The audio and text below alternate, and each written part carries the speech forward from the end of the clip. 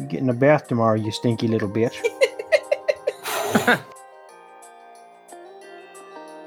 Start the session out on that, please. No context for that. None.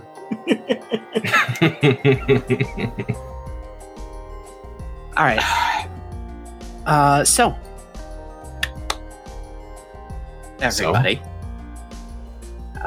today is Friday, July 6th. It is the day after tomorrow. Your flight is at 7:45 a.m. Although that only really matters to Grant and Steiner, because Roxanne is staying at home until she's clear to just teleport. Tragically homestuck. So, boys, what time do you wake up? I want to say that Steiner is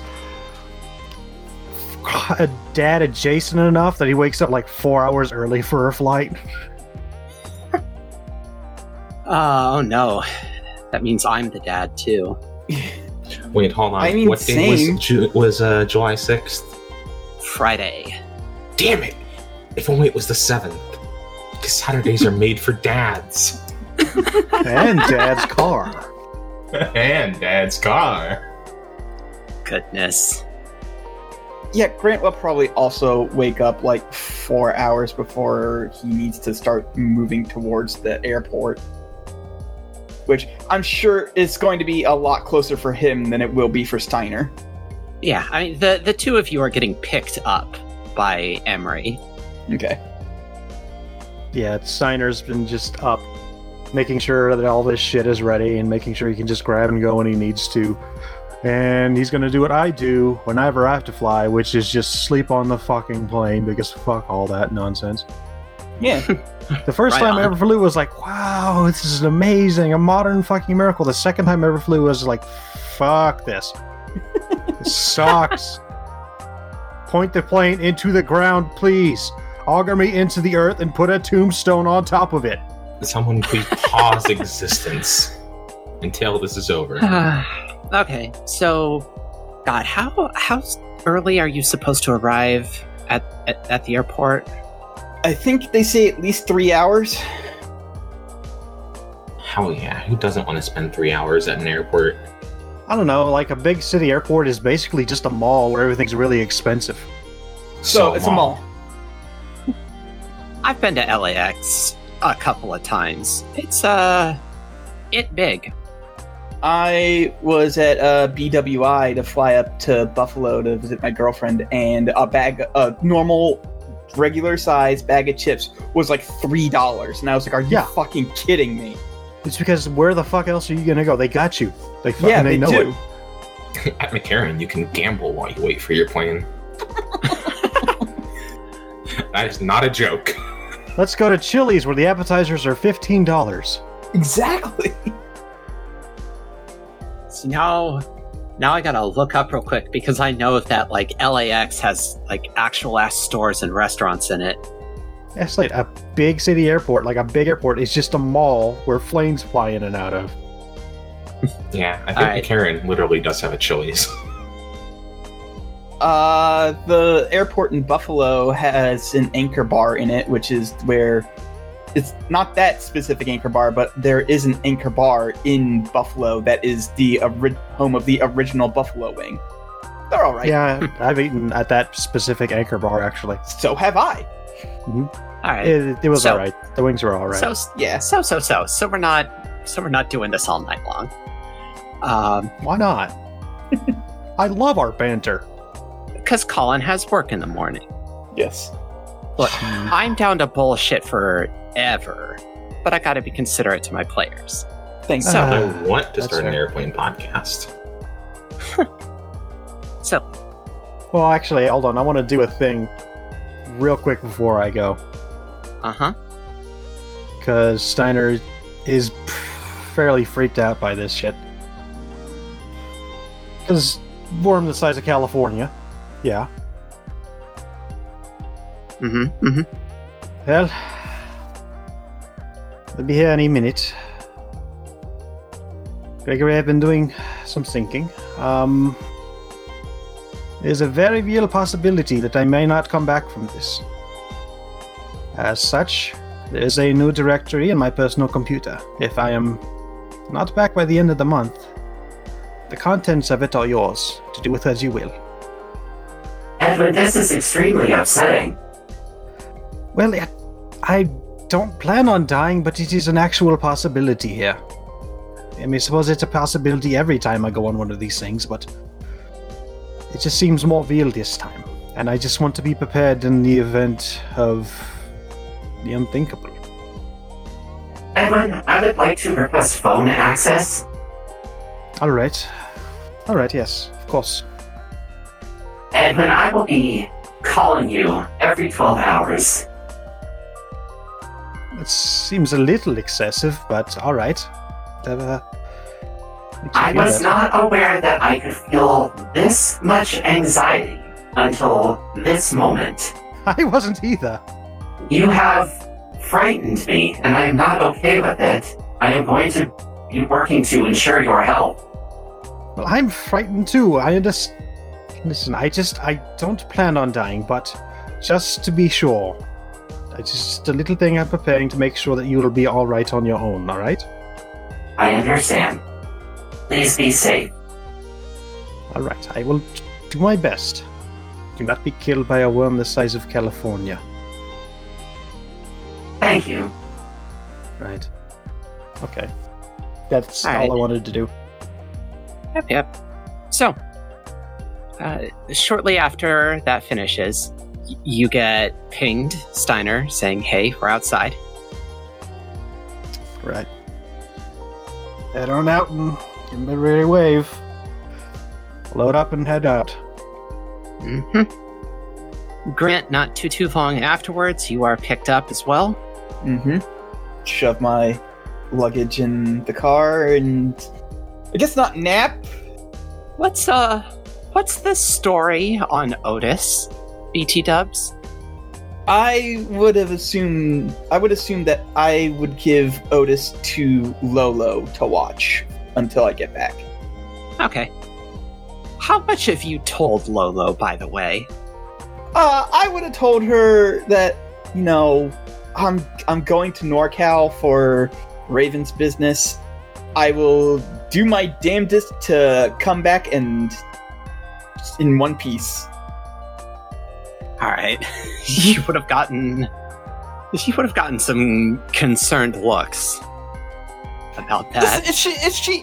If she asks about it, I will tell her more, but that is the initial stuff that I would tell her because I'm trying not to worry her too much. I'm gonna rule that she's pretty good at reading you, and so she's able to tell that you don't want to talk about it. I will talk about it more when I come back alive. All right. So the four of you, because little Miss Maggie is in the car as well, four of you get to LAX, and you pay for parking, load up into the terminal, check your bags, and then get into the sort of waiting area. And you've got like an hour and a half before you're supposed to start boarding. What all do you get up to in that time? Well, first of all, I would like to note that Grant, for once, is not wearing his vest, so he kind of looks weird. It's very rare to see him without it. I actually had thoughts, because we're about to go through security, and I have a metal arm. And so does Emery, come to think of it. Well, a metal leg. So Right. I spent the time I didn't spend packing building basically fake prosthesis disguises, so they just look like regular prosthesis instead of highly advanced technical wizard bullshit. All right. Sure. I'm also only wearing the old carbon fiber, or the old carbon mesh shit that I had before. My new gear is and spread across a couple different bags that are getting checked. So I'm not bringing anything, hopefully. Like, I'm expecting the metal arm to set off the detector, but I think I've disguised it well enough that it will just appear like a regular prosthesis and will just wave me through. Right. It's 2012. We are not at the stage where we are 3D printing prosthesis parts. So they are expecting it to be metal. If you tell them in advance, hey, this is artificial. Also, motions at Emery. This is artificial. It's going to set off your alarms. Please don't panic. I think we've set that up. We probably had to talk and set that up and do that in advance. Just take a few pieces, just a few aesthetic little coverings off and make it look shittier. Right. Slap some plastic on there that doesn't actually do anything. Got it. All right. So, again, what all do the two of you get up to in the 90 minutes until loading time? $3 for a bag of chips? Are they fucking insane? No, they just know they have you by the short hairs, Mr. Hairs. Oh my god. I'm just gonna Not sit here and even I'm on gonna... a Raven salary can you afford airport food. I'm just gonna sit here and I'm gonna play my DS until I guess they call us to... I fucking linked you the Oh, wait. Yeah, hold on a the second. LAX website. I just now noticed that. I'm sorry. Oh, they have a Pinkberry. They have a Planet Hollywood. Oh boy, let's go eat really mediocre, obscenely expensive food, because it's normally just really expensive, but it's an For some reason, airport. it's just the phrase Asian street eats is just messing with me, and I don't know They why. apparently have 3 different Starbucks. Well, of They have a course. Dunkin'. Oh, they have a Dunkin'. This is an airport larger than some towns. I'm a little surprised that Grant isn't going for Asian street eats. They have pot stickers and rice bowls. But it's also extremely expensive.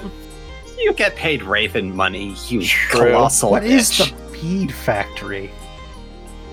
I gotta see what the hell this is. It just sells beads. It's just a Beads? shop in an airport that just sells entirely beads and gaudy ass jewelry. Who is going to go onto an airplane and think, you know what I need to bring onto this airplane? Thousands of small plastic bits. You like beads? Actually, Grant is gonna browse in there, and it's like, oh my god, it's like Mardi Gras in Hi, here. do you have anything metal and shitty looking? My aesthetic is poison dart frog. I need something that says "Don't touch me." Oh, you're picking something up for Roxanne. Yeah, you getting a fucking airport gift shop goodie for your sister, Grant? I mean, if she wants one, sure, I'll... No, it was a joke about don't touch me. Oh, okay. Alright, so, Grant, while you are, cruising around looking at all the dumb shit for sale around here, I'm going to rule that at one point you duck into a bookstore. Okay. Does that seem like a reasonable thing that I can declare? Yeah. Is it the one called Book Soup? Sure. Yes. You duck into book soup. I would 100% duck into Book Soup. Is it books or soup? Who knows? Is Book Soup an alphabet soup? Well, it's a more advanced alphabet soup. While you are browsing, lo and behold, you run across Ashley Arias thumbing through a fucking Harlequin novel. Every time I turn around, I'm not even going to be in SoCal for days, and here you are. You know, you're getting all indignant about it, but if I didn't know any better, I'd think you were stalking me. Only the one time. And I bought you lunch because of it. Be terrible at stalking. He jingles. So, you're heading somewhere... Is Yes. this a business or pleasure flight, Grant Harrison? Pleasure. Hold on, I'm trying to determine if I actually want to tell her or not. Hey, Ashley, the world's gonna end. You know what? I'll tell her. It's a business. Huh. I didn't actually expect you to tell me the truth. Alright. Yeah, well, I'm trying not to be as big a piece of shit to you. It's appreciated. Do they have anything good here that isn't, like, obscenely expensive, or... No. It's an airport. I'm gonna level with you. I've never been in an airport before. The furthest down south I went from Manhattan was West Virginia. The furthest up north from Manhattan it's been Salem. Like, those are both 4-hour drives. We've never had to have a reason to go flying anywhere. Huh. Well, congratulations. I hope you enjoy your Virgin flight. It is statistically safer than driving. Something I also don't do. She shrugs. Hey, I'm in the mood for frozen yogurt. How about you? Sure, I could go for some frozen yogurt. She will head towards the Pinkberry. Okay. Do you wanna flag down anybody else on your team? Hey guys, when they go eat frozen yogurt with the cops. Actually, you know what? I'll send a group text. Hey, frozen yogurt at Pinkberry, Ashley Street. I'll go for some froyo. You'll get a couple of exclamation points from Magpie, but she and Emery will show up.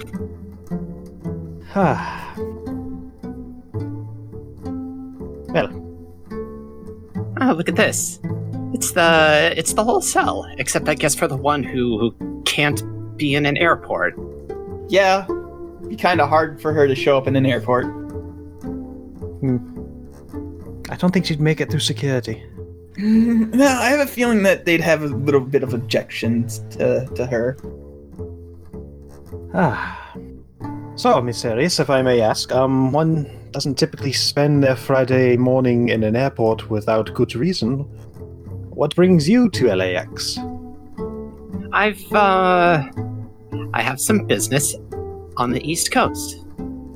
Huh. It should only take a couple of days, but I'll be back. Don't you worry, you're not going to be rid of me so quickly. Oh, I wouldn't dream of it. But I genuinely wish you luck with your business. And, yes. Hopefully we each are successful in our own little endeavors and... Likewise, I wish you all the luck in the world, so long as it's not illegal. I don't think anything we do is legal. She kind of shrugs at that. Most of it isn't. While I have you all here, something's been bothering me. And I recognize you're probably not too keen on giving up information. But, just for academic purposes, it's the Displacer Beast a couple of weeks ago. Y'all remember that, right? Of course. Yes. Magpie currently has a big old mouthful of frozen yogurt, so she doesn't say anything, but Emery nods and confirms. She says, okay, so that's not the first Displacer Beast we've ever gotten our hands on. And, this one was odd. Too many legs, too many tentacles. The internal biology was really different, too. You wouldn't happen to know anything about, like, mutant creatures from A side, would you? Well... See, I'm a bit loath to just freely give information. As I knew you would be. I know you had pretty damn good free mouth at the convention center. It was a mistake. I apologized. I'm sorry. Alright. So, how about a little tit for tat? I'm just a little bit curious. So I know that you, take some of your targets in alive. From some of them you interrogate, but some of them you, I presume, take apart the non-sapient ones. At least I hope that's the case. We very much don't conduct autopsies on anyone alive. And, well, I mean, humans conduct autopsies on other humans. I don't see why, say, a human conducting an autopsy on an elf should be out of the question. But it is always autopsies. Right. So my question is, and I feel free not to answer, and we will reply in turn, but aside from just general knowledge of how, what you said, A-side works, what do you hope to gain from these? Well, the answer to that question sort of varies depending on who you ask in the department. If you are asking me, that's one answer. If you are asking for the entire department, that's another. Which do you want? How about you? What do you want from this? What is your end goal here? I'm not under any sort of delusion that we're going to be able to keep a lid on this in perpetuity. This is all going to come out eventually. And when that happens, I want to be able to put something in the hand of every single normal person on Earth that can defend them against every single magical being in existence. I'm sick to death of normal people being victimized by whatever monster finds its way over here. So I'm trying to figure out how to create devices, objects, any sort of anything that regular people can use that can defend them, give them a means to be safe in a world where magic is running rampant. Grant is very pointedly just eating his frozen yogurt as slowly as possible to keep his mouth busy so that way he doesn't open it and say something extremely dumb. Well, I can't say that I approve of giving just anyone, just giving the common man access to magic and other forms of supernatural defense. I've met the common man. They tend to be stupid. Let me clarify here, Doctor, then. I'm not interested in handing everybody guns. I'm much more interested in handing everybody shields. Alright, that's fair. The way you talk, though, makes it sound like you expect this to just spill over like a boiling pot instead of a slow trickle. I prefer to expect the worst. That's a fair attitude. Alright.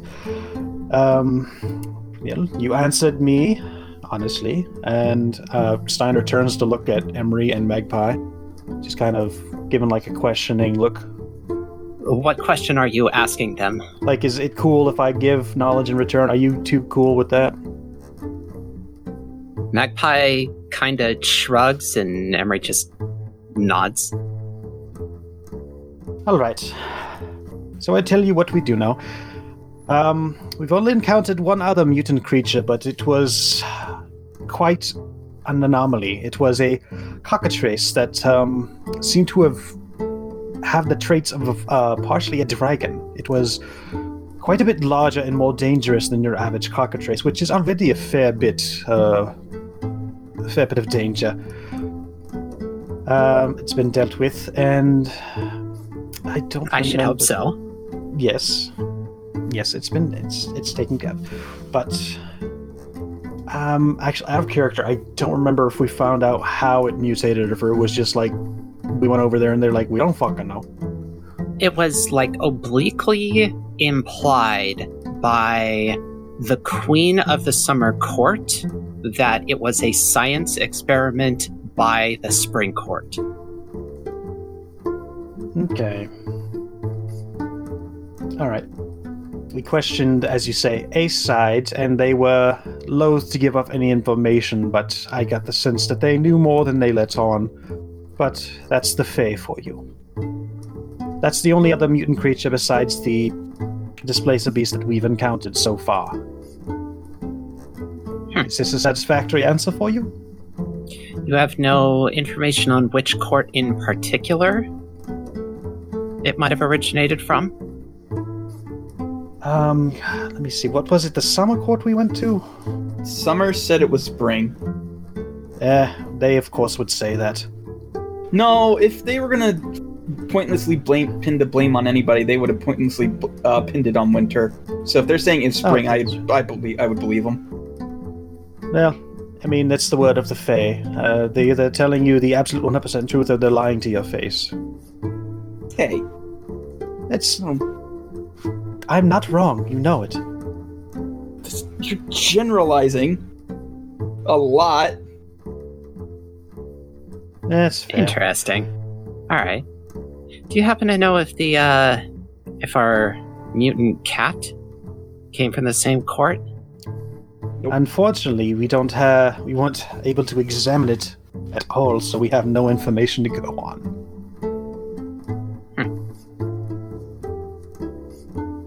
I would like to remind you, this was an extremely minor detail, and it was on purpose.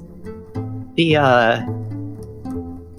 greeter for the spring court kind of freaked out when you said that you were hunting a displacer beast. Was actually Steiner... No, Steiner was there for that, wasn't he? Yeah, all of you were. Okay. That's enough of a minor detail that it could have just easily slipped Steiner's mind, so I don't think he's intentionally lying about this one. Okay. Alright. Alright, well, that's good to know. And if we happen to get our hands on any members of the Spring Court who are able to share that kind of information, we'll be sure to press that line of questioning. Well, that's a little disturbing. Grant is 100% not looking at Arius now, considering where Amalia is from. Well, I appreciate the talk and the frozen yogurt. Magpie's got like 6 cups stacked up. I was wondering how many she's had so far. This has been interesting, but I do have a plane to catch in what's probably now about 60 minutes. But, please don't feel obligated to sit and make small talk with me. I understand. Right. I do on a level enjoy our talks. It's just, this one's a little awkward. Well, I'm glad somebody enjoys talking to me, she says, shooting a wink at Grant. Listen, I'm just happy that you're willing to buy me frozen yogurt. I'm actually surprised you're willing to buy Magpie frozen yogurt, considering how many she's gone through. That's like $200 of yogurt right there.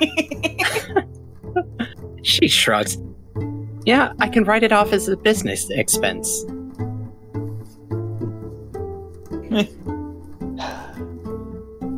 So, the 5 of you can eat and eventually dismiss yourselves when you've decided that the situation's too awkward to keep it up, and then hang out in the boarding area. And then comes time to board. You all do. You load up. Tell me, Colin, how does Grant handle his first flight? Honestly, he is probably so exhausted that he's probably sleeping through the whole thing. Alright. Honestly, me personally, I have never been nervous about flying. Never. I usually get a little nervous. That's not the fear of flying, it's just that I'm aware that my hands are... I'm aware that my life is in the hands of the lowest bidder.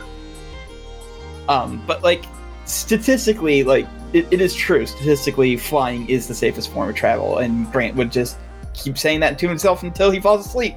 It's only because you don't fly every single day of your life. Well, also because there's a lot less traffic in the air.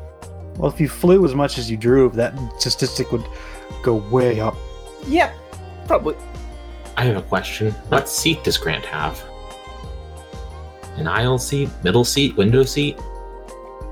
Grant figures that if we have any window seats, Magpie would just immediately jump on that.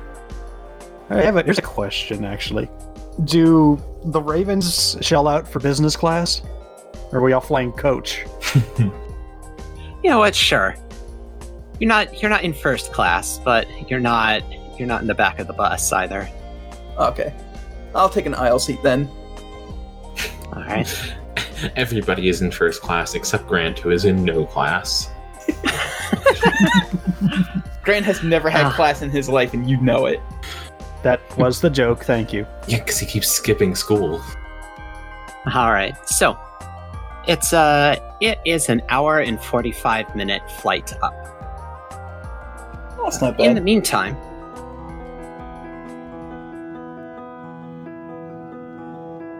meantime, Roxanne. Oh, hey, I'm in this game. Oh, hey, you're in this game. You get your own little scene here. So so headquarters is not empty aside from you. The Ravens who came out of state are staying here. Oh boy.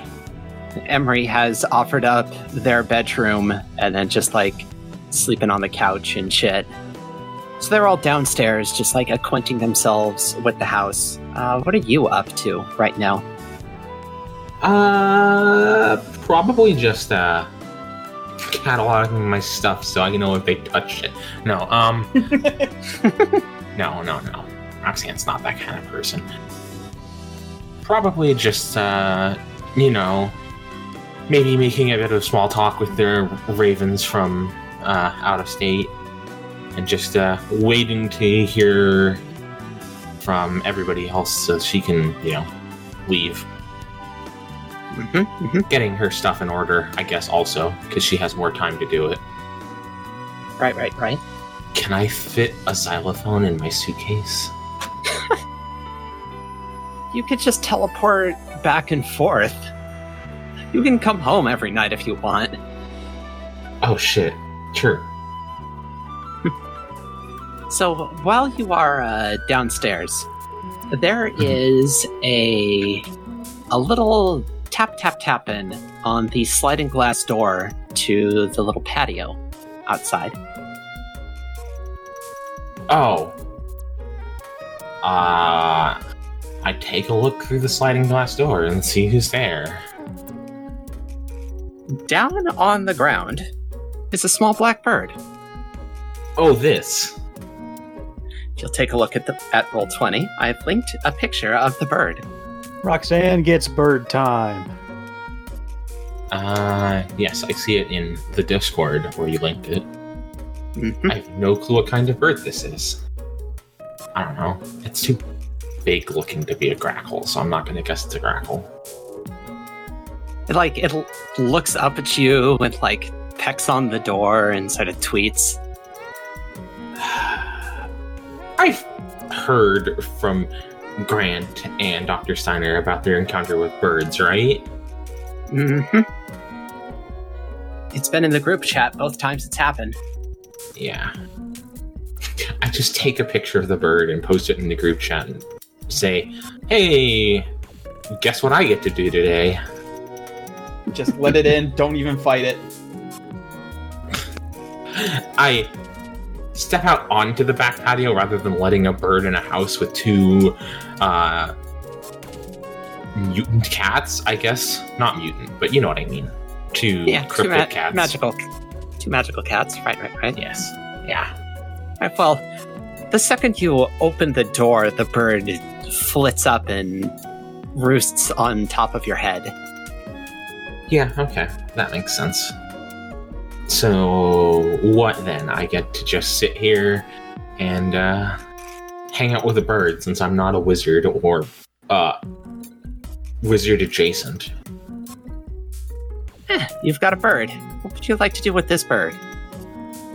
I'm just gonna chill with the bird. I mean, what do you do with the bird? It's a good question. I don't have an answer to it. Maybe just chill with it. funny story. This has almost literally happened to me before. Except it was with a... I can't remember the name of the bird. I'll tell you later. Just, the back patio is, like, enclosed, right? It's open. Open? Well, like, there's a wall, but it, like, comes up to your, like, mid-chest level. I'd probably just, like, take... Roxanne probably takes, like, a seat on the ground, so she's not, like... Nobody can, like, see her very well. And just chills out on the patio with her new bird friend. Or, Alright. I mean, I suppose I could ask one of the, ravens that came to visit. Hey, are any of you guys wizards and know anything about birds? You get a couple of, like... There's a bunch of oars there. You've got a couple of wizards. You've got one guy who knows about birds, but there's no intersection there. Alright, I'm just gonna be like... Yeah, we've got this thing where birds keep showing up. This is the first time it's happened to me, but like they just chill. And I look to the one that knows about birds. Can you like tell me what kind of bird this is, by the way? Do you know? He'll go up to the bird and just kind of like examine it. He's like, huh, that's a black cardinal. I don't see too many of those. Well, it's my first time seeing one, so... Yeah, the church has really got an inclusivity problem. Damn it. Yeah, okay. Yeah, the more magically inclined one of us has been tracking these things, and they keep going down to Hammett thereabouts, which, you know, I guess doesn't mean much if you're from out of state. No. Alright, well, thanks. I guess I'm just gonna go hang out outside with this bird so that my cat doesn't try and eat it. Yeah, if you are having this conversation inside and Cora is like prowling around at your feet, looking at the bird, because even though you are doing a good job of like acclimating her to domestic life, she is still like a hunter kitten. So at one point, she like gets up onto the couch and then does that thing where she sinks low and does the hunter cat butt wiggle.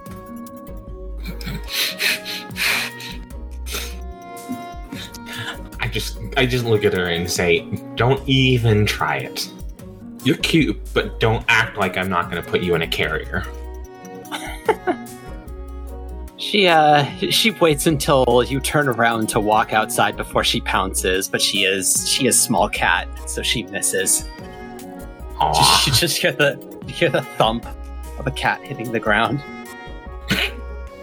Oh. Thankfully, this one has extra feet to land on. Tiny dumb kitty. Right. But yeah, the bird behaves the same as the other birds did. It just kind of hangs out and like watches you, watches the house. Doesn't really go anywhere. Just gonna like have like a running conversation with the bird, since I guess Grant mentioned that someone's like scrying through the bird, right? Presumably there's somebody Yes. on the other end that I could just talk to. Like, I don't really know who's on the other end of this thing, but, you know. Yeah. So you can have a one-sided conversation with whomsoever is daring to scry you through this small bird. Weird spy person.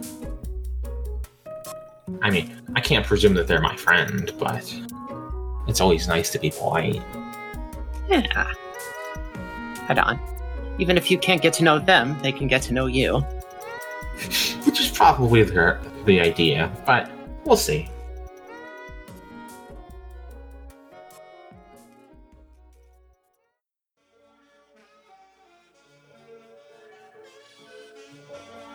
So, hour 45 minutes later, Grant and Steiner, you can land at Reading Municipal Airport, collect your bags, and get outside. Emery has got a car rented in advance. And at this point, I can change maps. Ooh. Fancy schmancy. Ew. So, in the upper left corner, that's Reading. Looks more like a pinking to me. Go to jail.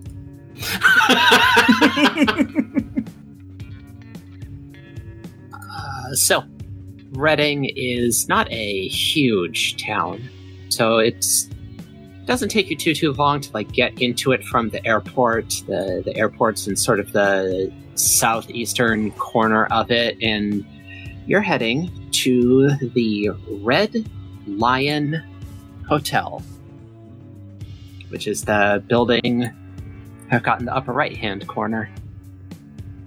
It looks nice. Yeah. Is Shasta Lake where they store all of that gross Shasta? I've stayed in worse looking hotels. It's pretty. Reading is a very pretty city. All of NorCal, honestly, is really quite pretty. It's very heavily wooded, and the mountains are omnipresent. So you all check into the Red Lion Hotel, and you've got this would have been worked out in advance. What's the room arrangement going to be like? I would imagine Steiner and Grant in one room, Magpie and Emery in another. It's pretty fair. Then Roxanne goes home to sleep in her own bed every night. She's cool like that.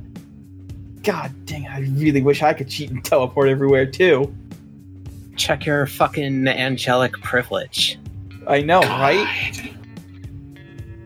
Well, if I really wanted to, I could take a class. No, I actually can't take cross-class move anymore. I'm out of those from this class. So, after you all check in and offload all your bags, you all pile back into the car, and you are heading for a small bar more towards the center of the city. Somebody give me a clever name for a bar. PT's Pub. No. 2x4. Alright, you're going to the 2x4. I get it. So you're all heading for the 2x4. Once you get in, Emery heads over to the bartender, and they obviously recognize each other. The bartender's like, "Hey, Emery, yeah, cool, good. You guys are almost the last ones to arrive, but not quite." And Emery shakes hands with the bartender and is like, "Well, it's some people like to sleep in a little bit late, and so we couldn't get as early of a flight as we would have liked." And Magpie in the corner is like, "I am a child, and I need my sleep." And the bartender thumbs towards the door and say, "You know how to get back there, right?" And Emery's like, yeah, it's the fourth shelf, third from the right." Bartender's like, "Yep." So the lot of you can head back, and in this area there are racks of alcoholic bottles. As you would expect in a bar. And Emery goes up to the designated position and pulls the bottle towards you all. And it doesn't come all the way off the shelf because it's on some sort of loader. Because once they pull it past a certain point, there's like a boom behind you all, and a set of stairs has just dropped down into the floor. See, in my experience, alcohol usually closes doors.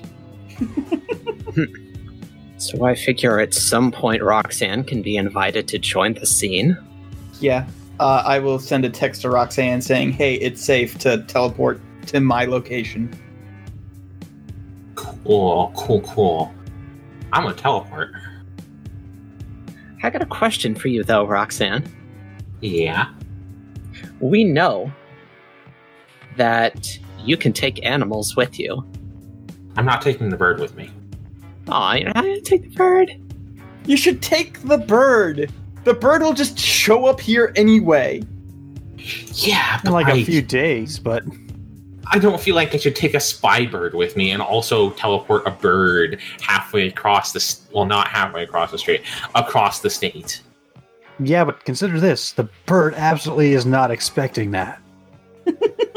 You will confuse the hell out of this cardinal. Yes, please take the bird. Okay, I'm going to do it, but only on the condition that you told me to do it, so it's not my fault if anything bad happens because Okay. Okay. I'm going to teleport and I'm going to bring the bird with me. That is the word on the bird. So it is in canon now that the bird is here, and it's all Grant's fault. Yeah, she just texts back, hold on, I gotta get rid of the bird. And Grant's like, no, just bring the bird with you. It's fine, I think. If you hadn't brought the bird, you would have like turned a corner and the bird would be there, like that, like I Watson know. in that one video. A very tired bird shows up a day later. No, you just open a door and like the bird's just standing there and staring at you, and then flies on your head very pointedly. Like the bird just starts rendering in front of you. All right, so the two of you, Roxanne plus Bird, materialize in. The bird kind of freaks out a little because the bird just got teleported. Well, something made it freak out. This bird responded to something. Take that, you feathered asshole. Flying's not so great now, is it? Yeah, I bet you wish you could teleport. It flies around the room in a bit of a panic. Signal lost. See, Grant, I told you this was a stupid idea. At least it's not shitting everywhere. If it shits on me, you are going to clean it up. I don't care if you freeze your fingers. So, the 5 of you plus Bird can make... That's the start of a sitcom there. Tonight on ABC. You can make your way downstairs, and you come to what very much feels like a speakeasy. Hell yes. Was it a speakeasy? I don't know if speakeasies were a thing on the West Coast. Did they not drink on the West Coast? I don't know. I honestly don't know. I always sort of thought of that as like it's like no further than Chicago kind of thing. But if California had speakeasies, then yeah, it used to be a speakeasy. I'm Secret declaring it. California bars. During the Prohibition era, secret bars or speakeasies popped up in hidden places. And that's like the first thing that pops up when I Google where speakeasies in the West Coast. There Yeah, we go. Figure if there was a drinking culture, and there absolutely was in that time and period in America, then there were speakeasies. Mm-hmm. All right, so yes, this very much obviously used to be a speakeasy, and it's been converted into some sort of Ravens meeting ground. So there are like tables and chairs. There's a bar that is unmanned, but it is stocked. If any of you feel like getting drunk, there is a flag on sort of the back wall that is the California flag, but it's got some kind of emblem in the center. It's like a moth inside of a circle, but where the head should be, there's an eye, and it's red and green. Hmm. God, that bear looks like it's looking at me, and I don't like it. And all throughout the room, in little groups, there are 15 Oh my people. god. All right, let's take a good look at this. One of those is just a Homestuck. I think this one is a JoJo's Bizarre Adventure. This one with the dogs. Oh, yeah, that does look like a JoJo's. That's not a JoJo. That's a Hunter x Hunter. Oh, yeah, I recognize that. Okay. Let's see. This one is Jet Set Radio. That's a Star Wars. Oh, yeah, that's... Fuck, who is that? Which one's the That Star looks Wars? like a radio The character. one next to the Jet Set Radio. I think that's Kyle Katarn, actually. No, it's not. It's an original character design. Ah, that's Mr. Donut Steel himself. Oh, I see him now. Yeah, okay. He's in the center. All right. So, as you all walk inside, like a couple of them just sort of look at you. A couple of them get up. Of note, on this picture, the woman in the center with the blue background, she's not here. Okay. She's not in the room. The one from Persona, got it. Yes, the one that I sourced from a Persona 5 character. She is not in the room. Everybody else is here, though. And so a couple of them get up and like approach the group, and specifically like approach Emery and Magpie, because they obviously know them. The dude with the... Look, folks at home, just Google Hunter x Hunter Knuckle. That's the character. That's what this guy looks like. To a T. Pompadour and all. He's up there. The older black man, the one who's up in the upper left-hand corner, he comes up to Emery. And the dude with all the floating hands and the tattoos, they come up as well. And the one with the pompadour is like, hey, Chief, you're not on your cane anymore. And Emery's like, yeah, and they put their hand on Steiner's shoulder. I found someone who could, fix my leg for me. I didn't so much fix it as I just made a new one. And the dude with the pompadour looks at you and, like, kind of starts crying a little bit. And he scoops you up in this kind of crushing hug. We're doing this. All right. You're a lot stronger than you look. All right. He is a bit stronger than he looks. Grant is just looking around the room and being like, finally, I'm not the loudest one in any given room. And so the one with the pompadour puts you down, and just, he is like slowly moving towards ugly crying. He's like, okay, all right. All right, yeah, that's yep. It's fine. Yep.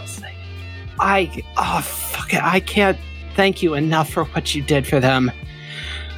Holy shit, I was there when they got bit, and I couldn't do a fucking thing, and it's been killing me forever, and now he is actually ugly crying. Okay, let's just... You're crying more than they did. Yeah. Let's see. Introductions on order. I am Dr. Edwin Steiner. It's a pleasure to make your acquaintance. As soon as the words Dr. Edwin Steiner come out of your mouth, someone towards the back of the room, like, slams on the table and says, I fucking knew it was you, PG. What the hell? I didn't recognize you without the glasses. This is great. Which one specifically said that? The one towards the center with the dog tags? Oh, the Kyle Katarn looking motherfucker. Yeah, okay. So this guy in the back of the room, he's got like dark pants and kind of a sleeveless leather vest and a pair of dog tags around his neck and a white undershirt, like a beard mustache kind of combo going on. Steiner, it's kind of weird because only one person has ever called you PG. That's because he calls everybody like that, for like a first name, last name, initial kind of combo. He does that with everyone. And you didn't recognize him. One, because it's been 10 years since you last saw him, and two, you kind of like edited out seeing him from your list of things I would ever expect, because Victor told you he's dead. Oh. That's Alex Navarro. Alex Navarro. Steiner, you have a friend! You're dead! Yeah, that's what everybody thinks. Victor said you were dead! Yeah. What the hell? What is... It's good to see you, man, but what the hell? Steiner is called... Please, don't be so insensitive. They're called revenants. Oh my god. No. None of that, kid. None of that. Oh, okay. It's a trick. All those he points at Steiner. I guess you know all those stories I told you were true now, and I was working on something. It's been a fucking trip. Yeah, so I've seen things I could never have imagined. God, I think I owe you several apologies. You know what? At least 3. It's all water under the bridge now. But like, so you've Victor's come and talked to you, I guess. Yeah, it's a whole thing. I'm not sure what he's up to. What he's up to is the reason why he thinks I'm dead, and why you thought I was dead until just now. All right, you have my full and undivided attention. Well, it's probably something we should talk about just the two of us later. It's kind of old business, kind of new. Have you met my friends here? Hi, I'm Grant Harrison. Right, Grant Harrison. Hi, I'm Roxanne. This is Alex. He worked for me when I used to be Professor Gears. Yeah, I kind of gathered that much. Right. Well, Oh, they know. Huh. Yeah. yes, we had a whole conversation. All right, sure. There was everyone who just kind of laid bare their bullshit. It was a Right. thing. Well, Witches told me to cut that shit out, so. right on. You know what? Sounds pretty valid. Which tells you to cut some shit out, you do it. Right, thank you! Yeah, seriously. Yeah. But, GH, It's good to see RH, you, though. good to know you. Yeah, great to Look see you great. too. I specifically didn't say Roxanne Harrison, but you know what? She Wait, what did you say? She just said, "Hi, I'm Roxanne." Oh, There's a family resemblance. He picked up on it. Yes, there's a family resemblance between the man, the They 5 have the foot 5 same man. eyes. You have your several same dozen eyes. Yes, exactly. all right. I'm just my covered in mistake. eyeballs. All right. Yeah. So obviously, faked my death. I'm very good at doing that. You want to see how I did it? Yes. Yes. Yes, I do. All right. He sort of holds his arms out. Hit me. All right, but I warn you, I can hit fairly hard, and I fire up the armor.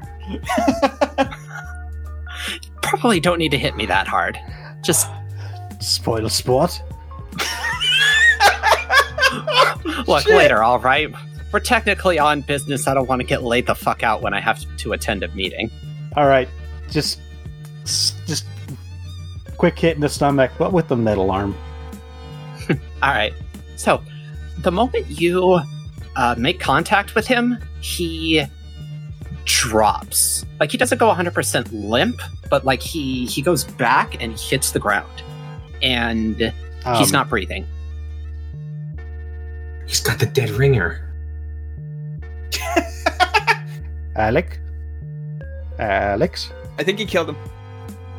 Yeah, but I think he's dead, man. Oh, shit, he was allergic to iron, apparently. Someone from the back of the room goes, "Check his pulse." I Right. check his pulse. There's nothing there. He's dead. No pulse.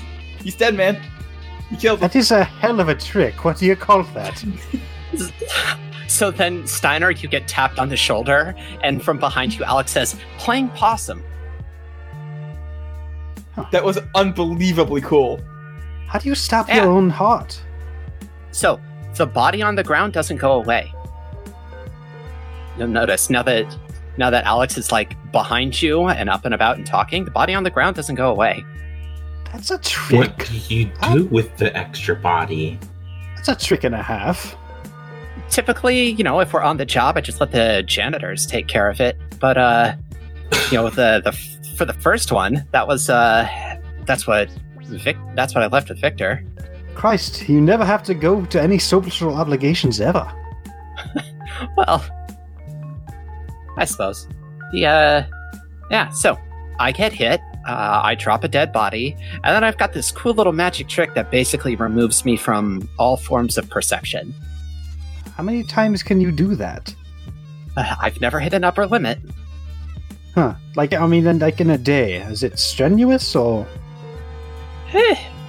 Takes a little bit out of me, but like I said, I've never hit an upper limit. I've never been hit so many times that I've run out of juice. Steiner, this guy's way cooler than you. I think somebody could make dying look cool. Alright. You're welcome to your own opinions. So this is what you've been doing then, huh? Makes sense. Yeah, small fucking world, I guess. We, things started up with Victor. I had to get out of there, and I wound up coming here, and then BL found me, and I started working for the Ravens around here, over in Sacramento. I'm in the Mid-Cal group. Well, I'm in the SoCal, specifically, LA. I've had... Well, alright, I suppose I should know what's been happening with me, though I imagine you've been keeping tabs on me. No, not at all. A little bit disappointed. So after the whole incident with the ram, built myself this fancy new arm. Very nice. Just kind of went underground for a little while and faked some information and got hired on Caltech as a professor. So there's a little bit of irony in that. But that's what I've been doing for 10 years or so until sometime last year. Earlier Actually, this year. It was like really early into the year. It was like January 3rd. January 3rd, yeah. Early in the year, like early January, I got kind of stumbled, let's say stumbled, more like shoved into the path of these two here. And not pointing to you. Don't act like you don't like us. I was pointing to Emery and Magpie. Oh. Well, Oh, okay. don't act like you don't like them. And my particular skill set came in useful, and honestly, I just kind of jumped at the chance to have an exciting life again. I can see it. So I've been working with them since January, and I've had some adventures. I've built a couple interesting things, and one of them is this nice little armor suit, which you saw earlier. He also has an AI son. Thank you. I was not going to mention that one. Hey, we're even. Fair. So yes, I built an AI. His name is Gregory. That's entirely in character for you, Peachy. I can see it. It was mostly an accident, but I've been messing with magic and that sort of thing. Yeah. That's been my life. It's good to see you, though. Really, it is. Yeah, it's great. Well, once this is all over, let's, I don't know, let's go drinking or something. Yes. I've not seen many of the older crew, with the exception of Herman and Victor. I did stop by Herman's recently to get, had to borrow from him the knife of a dead serial killer. Business. Yeah, okay. I am entirely unsurprised that HB kept that going after we all broke up. It's damn good that he did, otherwise we'd be screwed. Alright. So, with, Oh, that bird makes some weird noises.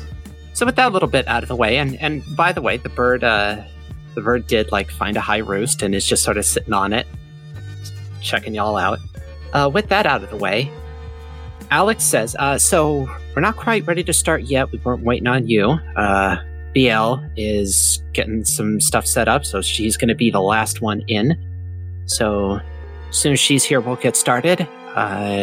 In the meantime, just chill out. There's drinks if you want to drink. There's peanuts behind the bar, I think.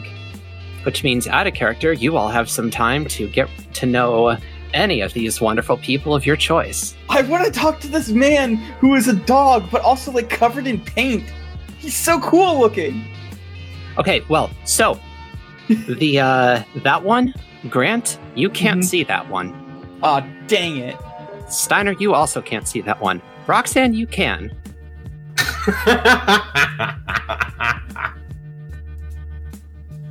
The one I was immediately drawn to, you're like, no, you can't see it. I was like, this blows. Although, You should open your stupid eye.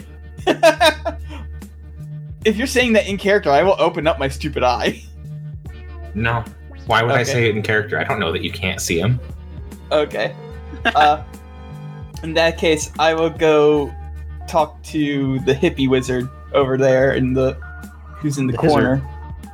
All right. So this man is he's chilling out with the one with so let me back that up a little bit because I gotta describe these images for the folks at home. Mhm.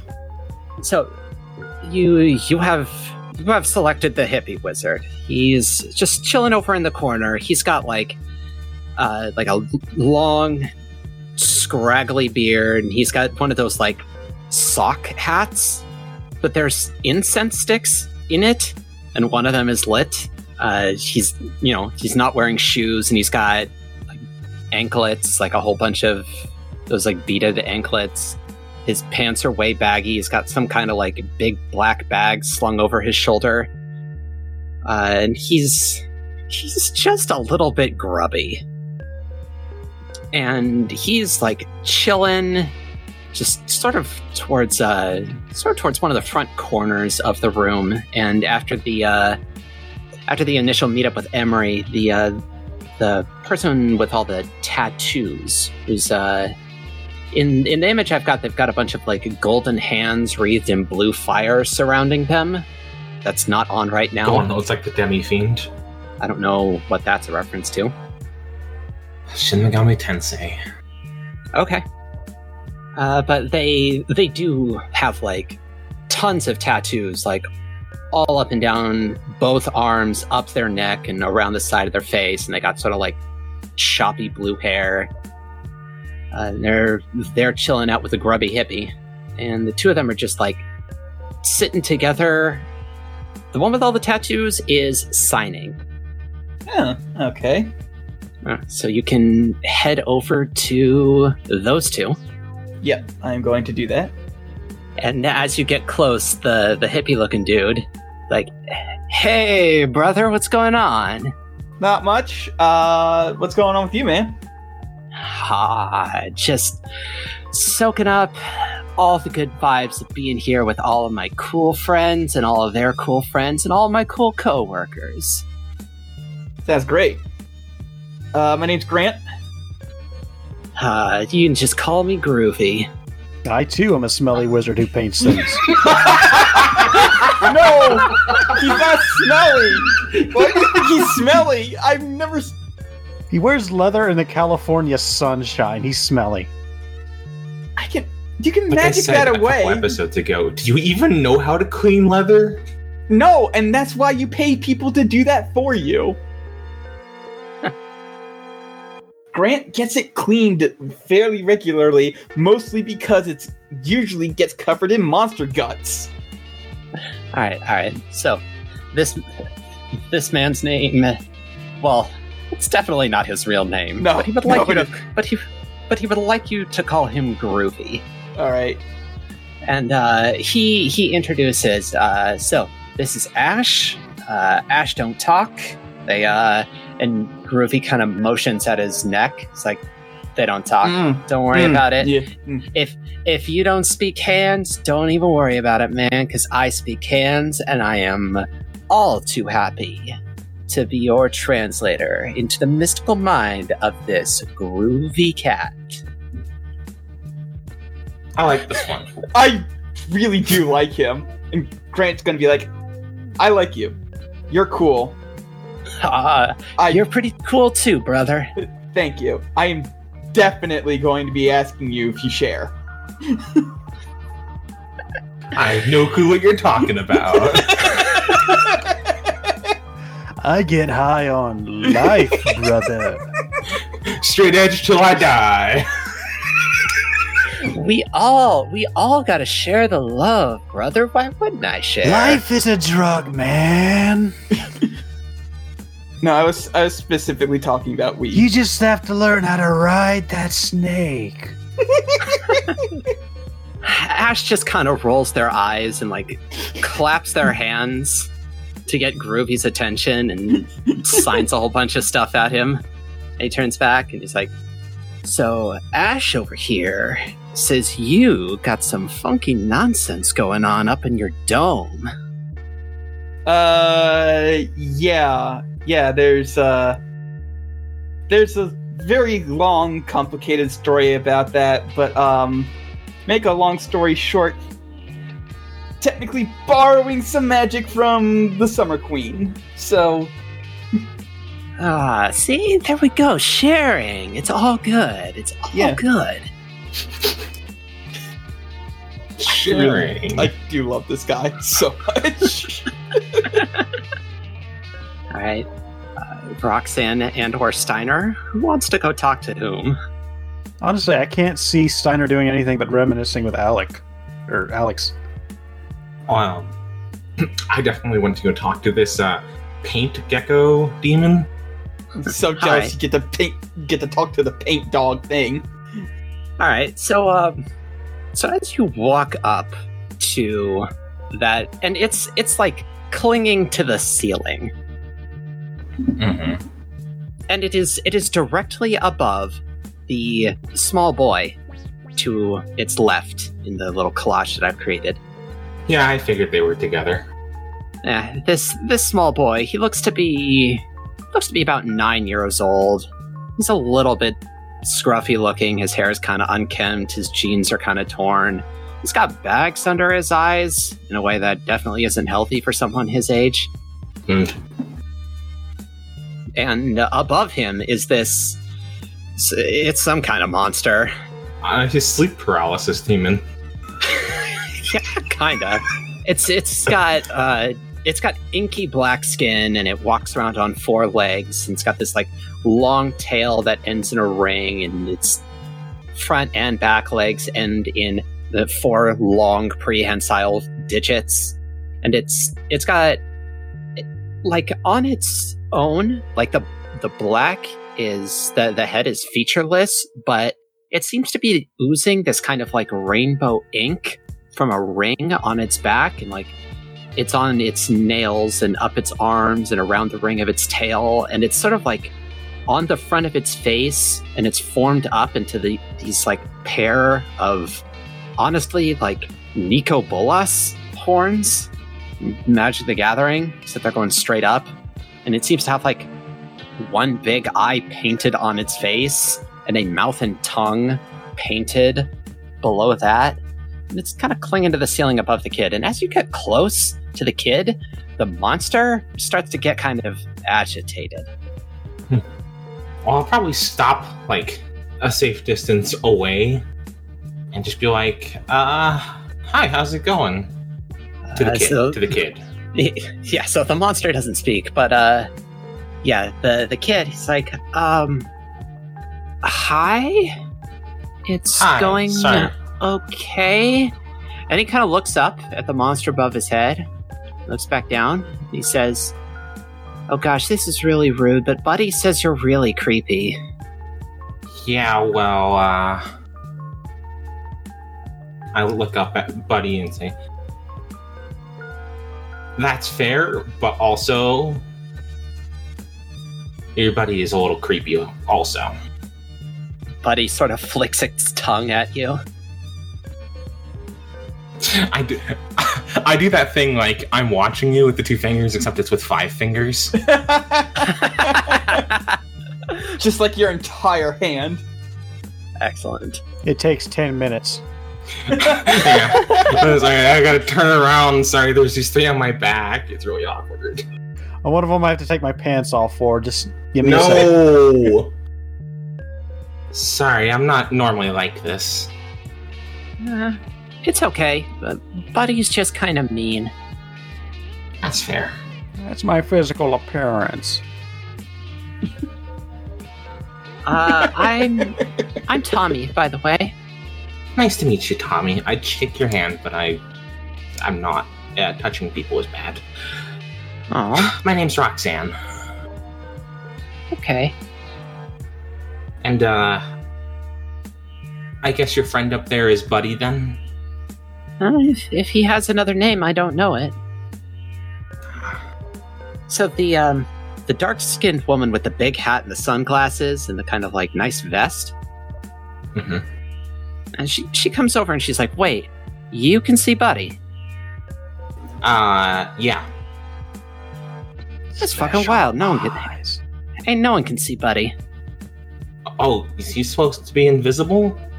Are they supposed to be Yeah, invisible? ain't none of us know what it looks like. We just go by what Tommy says it looks like.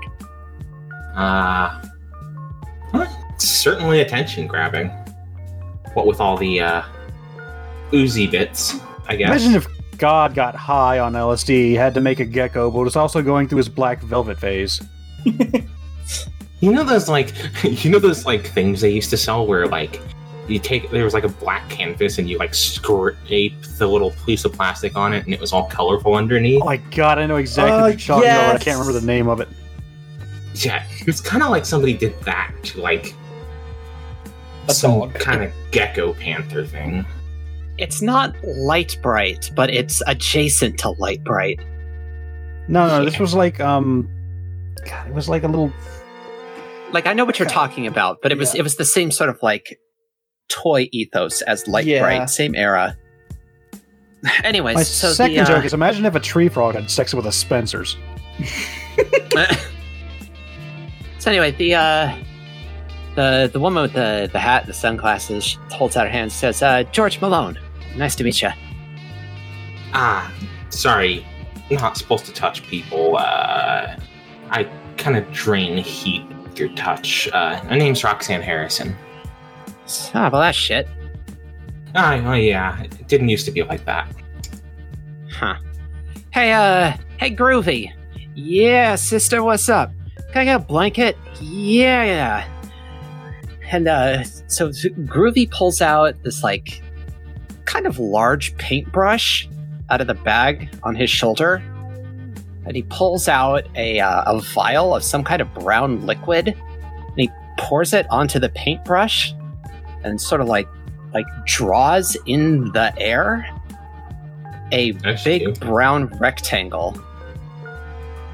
And then, like, blows on it, and it, like, snaps and then collapses into the ground, and he picks it up and wads it up and hucks it across the room, and George catches it. You are getting cooler by the minute. Groovy is the lathe of heaven. And so George, and when the first time she held out her hand, you notice that she's got a bunch of, like, tiny scars all over her right hand. Just a bunch of, like, the kind of things that, like, machinists get, and just, like, lots of bits of metal just kind of shred their hand up a little bit after a long period of time. Yeah, I can actually see it in the reference picture just barely, but I can see it. I can actually give you a much bigger version of that in the Discord, so it's a lot more obvious if you click on it. Oh yeah. Oh yeah. Yeah, but she wraps her right hand up in the blanket and holds it out to you. Yeah, why not? Mama told me never to meet people without a good handshake. Yeah, that's fair. I shake their hand. Don't drain her heat through the blanket. Nice. So, I did interrupt you. It's kind of circling back there. You were about to ask Tommy a question when I had George show up. I don't even remember what I was going to say. I was actually going to... I guess I was going to ask Tommy how I ended up hanging out with this cool sleep paralysis demon. I maybe don't say that. I don't know, he just kind of showed up one day and started following me around. And that, I guess, just sort of leads to hanging out with the Ravens, then? Yeah, Buddy gets angry sometimes, and when Buddy gets angry, bad things happen. So I got noticed, and they couldn't get rid of him, so I just... They look out for me. Well, I definitely know about not being able to get rid of things. You, getting enough sleep there, Kip? Buddy likes to stay up late. Yeah. I guess I expected that one. So, Steiner, Mm-hmm. what do? I mean, I feel like I just try to catch up with Alex, but maybe one of these people that Emery was talking to, aside from Pompadour Man, who nearly crushed me. It was, I think I just said it was Pompadour and Ash were the only ones who came up. And then it was the dad. I'm also interested in this, like, HP Lovercraft up here, which I'm convinced is the Pararomantic. Yeah, we've been guessing in the Roll20 chat what these classes are, and I am convinced that the kid is the spooky. I've noticed you doing that. All right. Yeah. So, so while you're talking, Alex is like, hey, let me introduce you to AJ. He's like the coolest dude here. Right? And he will take you to a dad. Let's be real. This guy's got big dad energy. He's my natural rival. Everybody else in here, with the exception of like Tommy and one other guy, are dressed like weirdos and look like weirdos. This is an exceptionally normal looking dad. More of a daddy, if you will. Alright, let's get this out of the way now. It's Matt from Dream Daddy. Yeah, I sourced his character art from Matt from Dream Daddy. Just Google that. That's exactly the image I was looking for. So once Alex leads you over to the guy gets up. He's like, I believe I heard your name was Dr. Steiner. Edwin, right? Right. Edwin Right. Steiner. What do you prefer? Just Edwin or Doctor or just Mr. Steiner. Either or. I'm not particularly picky. I'll kind of like lightly clap you on the shoulder and say, Edwin it is. Abe Jackson, good to know you. Well, nice to meet you as well. So you're working with Emery, right? Indeed. Kind of stumbled into each other and got to working for the Ravens. Right. All right. Well, I'm the head of things up here in NorCal. I run the NorCal group. Huh. It's and for once, someone is going to do some like proper introductions around the group. So, that's my daughter, and he motions to this. She looks like she's about 16. She has this massive head of white dreads. It's kind of crazy how huge her hair is. It goes down like to the middle of her thighs, like down the back. Big hair. She's mostly Big hair by hair. volume. Big hair. Yeah. But like through the ends of a bunch of the dreads are like tags, like magical tags, secured by these like big metal rings. And she's got on a big old pair of shades.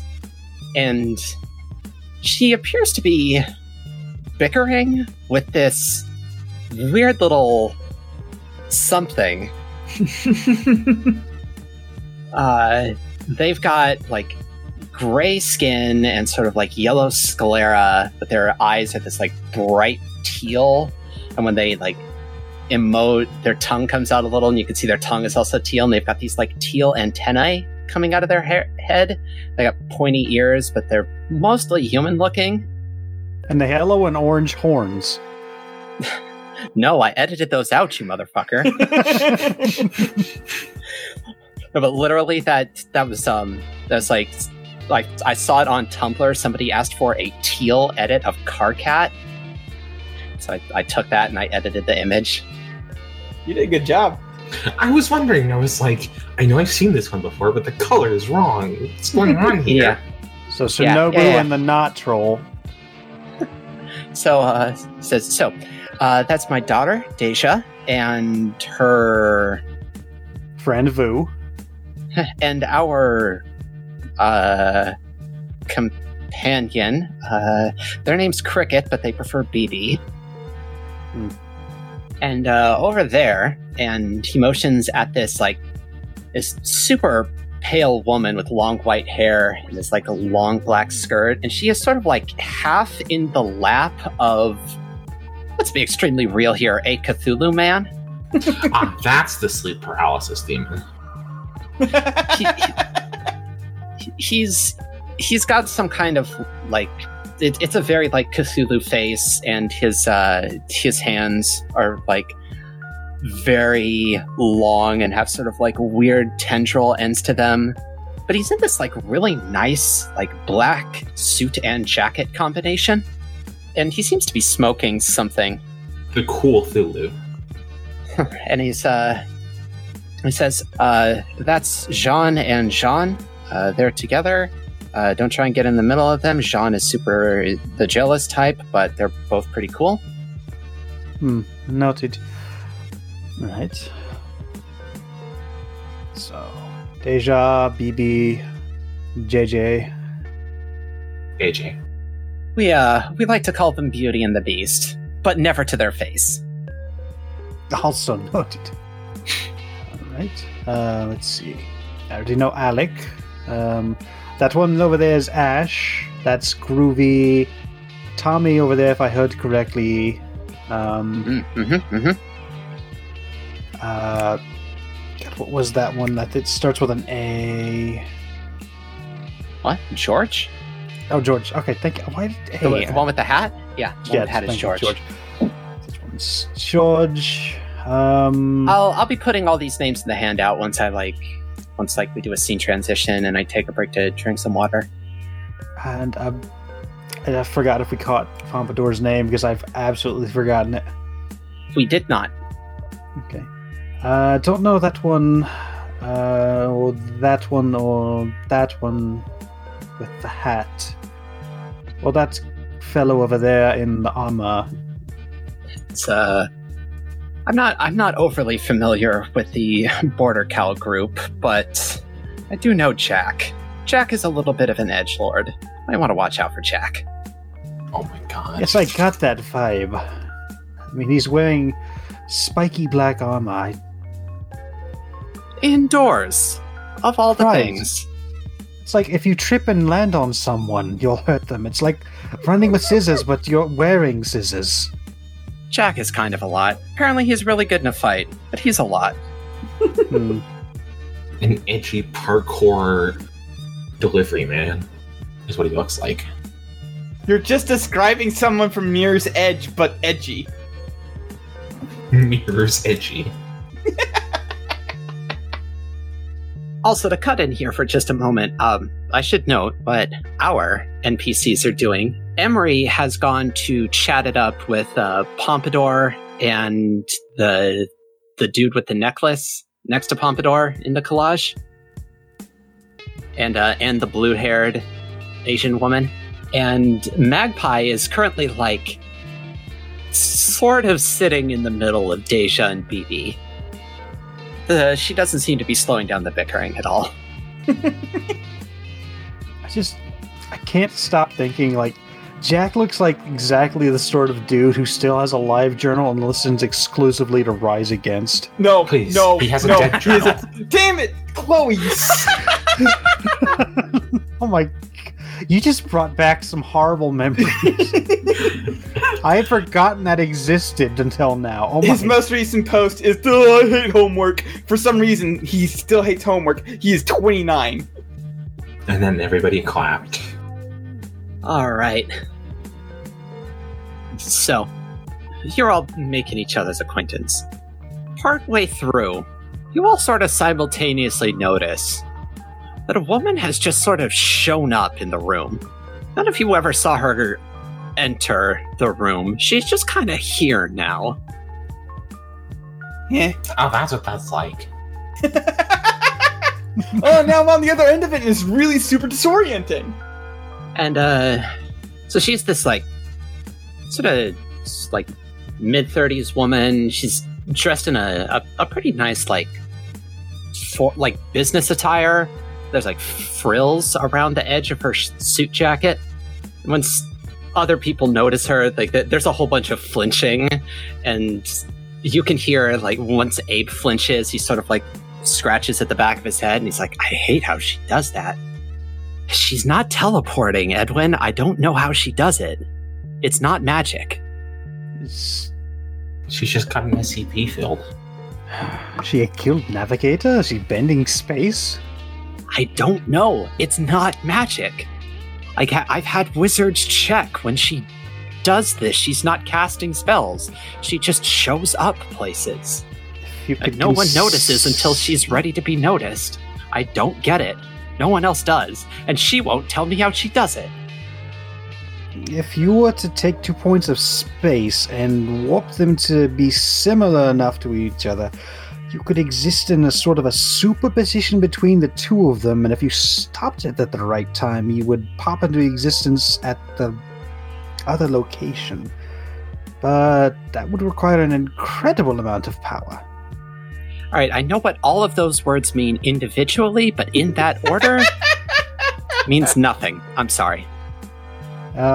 She's tricking space into thinking 2 spots are the same place is my best guess. I run a frozen yogurt store when I'm not here. I don't really understand all this space-time stuff. You'll have to forgive me. Sorry. I've recently taken a highly developed interest in teleportation. It basically, my best guess is that she's tricking 2 points in space that they're the same place. Meanwhile, Grant's just like, whatever, she teleported in, who cares? My sister does that all the time. I came here from New York once. I can do I that. teleported once and showed up in the middle of a street fair. Not impressed. So while Steiner is going off on his theories, Groovy notices that this woman's appeared, and he's like, boss lady's here. Oh, that means it's time for us to get down to business. I think that makes it sound like it's something else is happening aside from a meeting. Don't gotta be gross about it, brother. I'm not. I wasn't. Where's your mind going? I was just saying that it sounded like something other than a meeting. Don't play coy. We all know where your mind's at, brother. You don't gotta play with it. You just gotta stop doing it, all right? Meanwhile, outside in the gutter, I mean, what's that thing? Don't touch it, dear. You don't know what it's been. Or where it's been. What has been also works too, I guess. What has been also works. What's that weird pink thing? It's oddly small. I was talking about his brain, but yeah. Now your mind's in the gutter.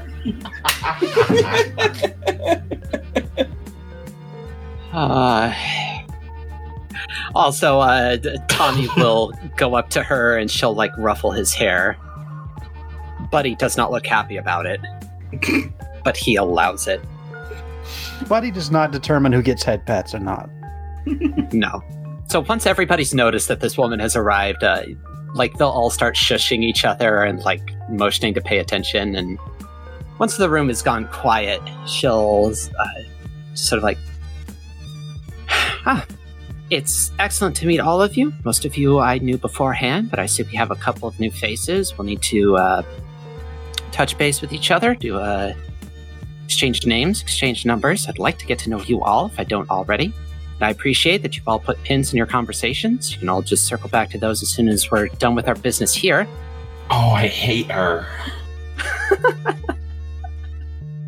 Why? Chloe is deathly allergic to even the smallest amount of corporate speak.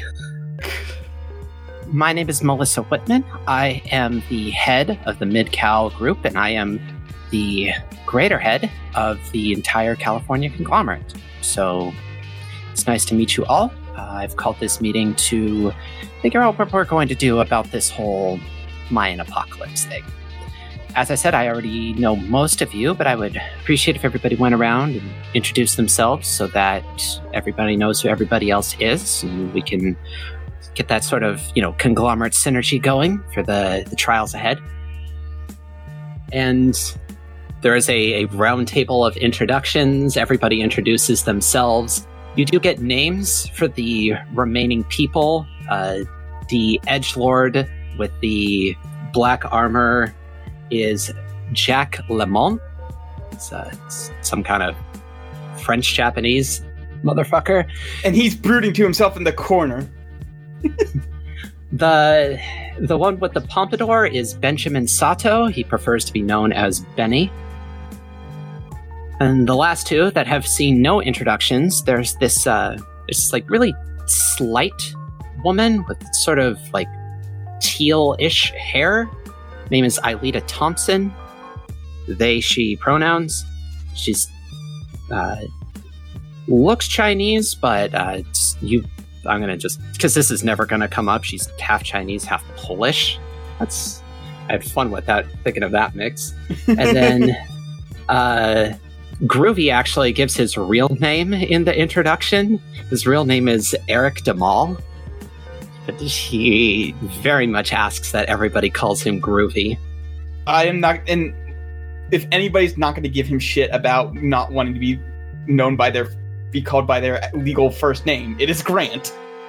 And the leader of the Border Cal cell, he stands up and, hey, Roxanne, for the first time in forever, you're not the tallest person in the room anymore. Wow. Yeah, because this guy, he's like 7 1/4, maybe 7.5 feet tall. Him big. Yeah, him big. He's also like really muscular. He's got sunglasses on indoors for some goddamn reason. His hair is pulled back into this like real short ponytail. He's got a scar across one eye. He's got a bunch of tattoos all up and down his arms, and he's incredibly handsome. He's doing that thing where they have a beard but not a mustache, but they still pull it off somehow. Like 99% of the population tries that. They just look Amish. It's incredibly well groomed, this man's facial hair. Mm-hmm. And he introduces himself as Dietrich Mann. He is the head of Border Cal. He is incredibly handsome and loud when he introduces himself. Ah, the himbo. I told you I was going to have one. Himbo big. We don't know if he's stupid yet, though. Himbo does not inquire lack of intelligence. Himbo is a state of mind. So, Dietrich is the greater himbo. Benjamin is the lesser himbo. I told you I was having two. The lesser spotted himbo. Jean and Jean, by the way, only Jean speaks. Jean does not. Oh, of course. Of course. Boy, you for that. You really love this joke, don't you? A little bit. So, when BB introduces themselves, their voice is way louder than someone that size should be able to manifest. It's kind of scratchy. They do a number of cusses that should not be possible in a simple introduction. And it seems like they're sort of winding themselves up to like really get into a tirade when Deja just like smacks them upside the head. Just winds them back down. Emery and Magpie, of course, introduce themselves. Magpie does not give her real name. How do my players introduce themselves to the rest of the group? I'm Dr. Edwin Steiner. It's a pleasure to meet you all. Grant Harrison. Roxanne Harrison. Sister. Not. The other thing. Okay. All right. So, once introductions have gone around, Melissa claps her hands together and says, all right, so to recap, just sort of making sure everybody's on the same page that I am, at least. I'm sure we're all going to be expanding our knowledge here. To my understanding thus far, our compatriots from the Central American monster hunting conglomerate sent us some tablets that were concerning an incident that happened here in California about 5,100 years ago. And there was some sort of disaster. We don't know what it was precisely. The tablets are unfortunately vague. And we have, with the assistance of and she motions at our SoCal group, we have managed to learn quite a bit more about what it means. We managed to learn that someone or something, singular or plural, unknown at this point, is being held captive or is imprisoned in some way and is going to be set free in a number of months, almost certainly at the end of this year. So, at this time, I'd like to turn it over to our SoCal group, since you all seem to be at the forefront of knowledge of this situation. I'd like to know, what all can you tell the rest of the group about what's happening? I actually stand up. I'm like, it would actually be easier to for visual aids. Is there like a way I can like plug my phone into something so that like display on the wall, like a projector or something? We got poster board and markers, dude. Projector. Yeah. So Aelita hops behind the bar and comes out with a projector and just quickly sets it up on one of the tables and points it at the back wall and just motions for whatever you're going to give her. All right. Or whatever you're trying to set up. I set up my phone and I project my picture of my Pepe Sylvia board. I have tastefully cropped out the part where I have the name Pepe Sylvia board up at the top, so that way it's a little more credible. From the back, someone yells, "Nice Pepe Sylvia board." You know what? George calls you out on it. It's like, you're going full fucking Pepe Sylvia here, ain't you? Yeah, I am 100% going full Pepe Sylvia. Thank you. I just, all of this is the information we have about the Great, or at least that I've been able to gather about the Great Worm and its Pale Rider. Except for this corner here, ignore this corner that is a whole different thing and involves the bird that is on top of my sister's head. Everybody takes a look at it and just sort of drinks it all in, and then Melissa turns to you and says, "Could you maybe explain this Great Worm and Pale Rider a bit more to the rest of us?" Well, I'm pretty sure the Great Worm is what is in the fault line. But basically, we were taking care of a monster in the desert, and I used my third eye to try and see if I could find something, and a bunch of ghosts showed me a big crack in the sky, and they told me about the Great Worm and its Pale Rider. I have not been able to get much more information about exactly what they are, but we also got a string of numbers, which I got someone to translate, and it says that roughly translates to their shackles will finally break. So, yeah. Can you maybe tell us more about these ghosts? They are all over the place, at least down there. I'm not sure if they're up here or not, but they're just normal ghosts hanging around. They're just everywhere. They don't bother anyone. They're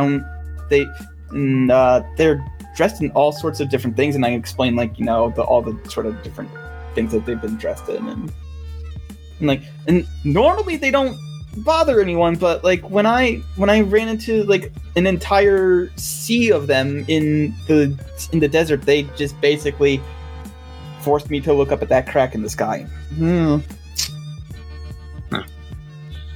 So as you are describing them, a bunch of people turn and look at Ash, and they look really thoughtful for a bit, and then they turn to Melissa and sign at her for sort of probably a couple of sentences worth. She says, "That's interesting. Okay, so according to Ash, the clothes that you are describing are consistent with what we know of how warriors and priests of various native tribes from North, South, and Central America dressed at the time of the incident detailed in the tablets. Okay. That's interesting. So that would mean a large number of soldiers and religious figures were gathered up here and died here. And from what we know of ghosts, they only really stick around if they have some sort of strong emotional connection or unfinished business. So presumably they lost this battle and are unhappy about it. That, or they won and they were afraid it was going to come back. It's also an excellent idea. Be sure to note that one down. Anything else? Anybody else like to offer any more information? I guess that's my cue then? That could certainly be a cue for Roxanne to speak up and offer some things that she might know. Yeah. Okay. So, I said before, my name's Roxanne, again.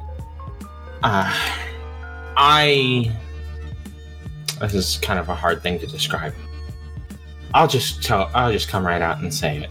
So, there, if you are not aware, there is a whole other side to the Deadlands called Elysium.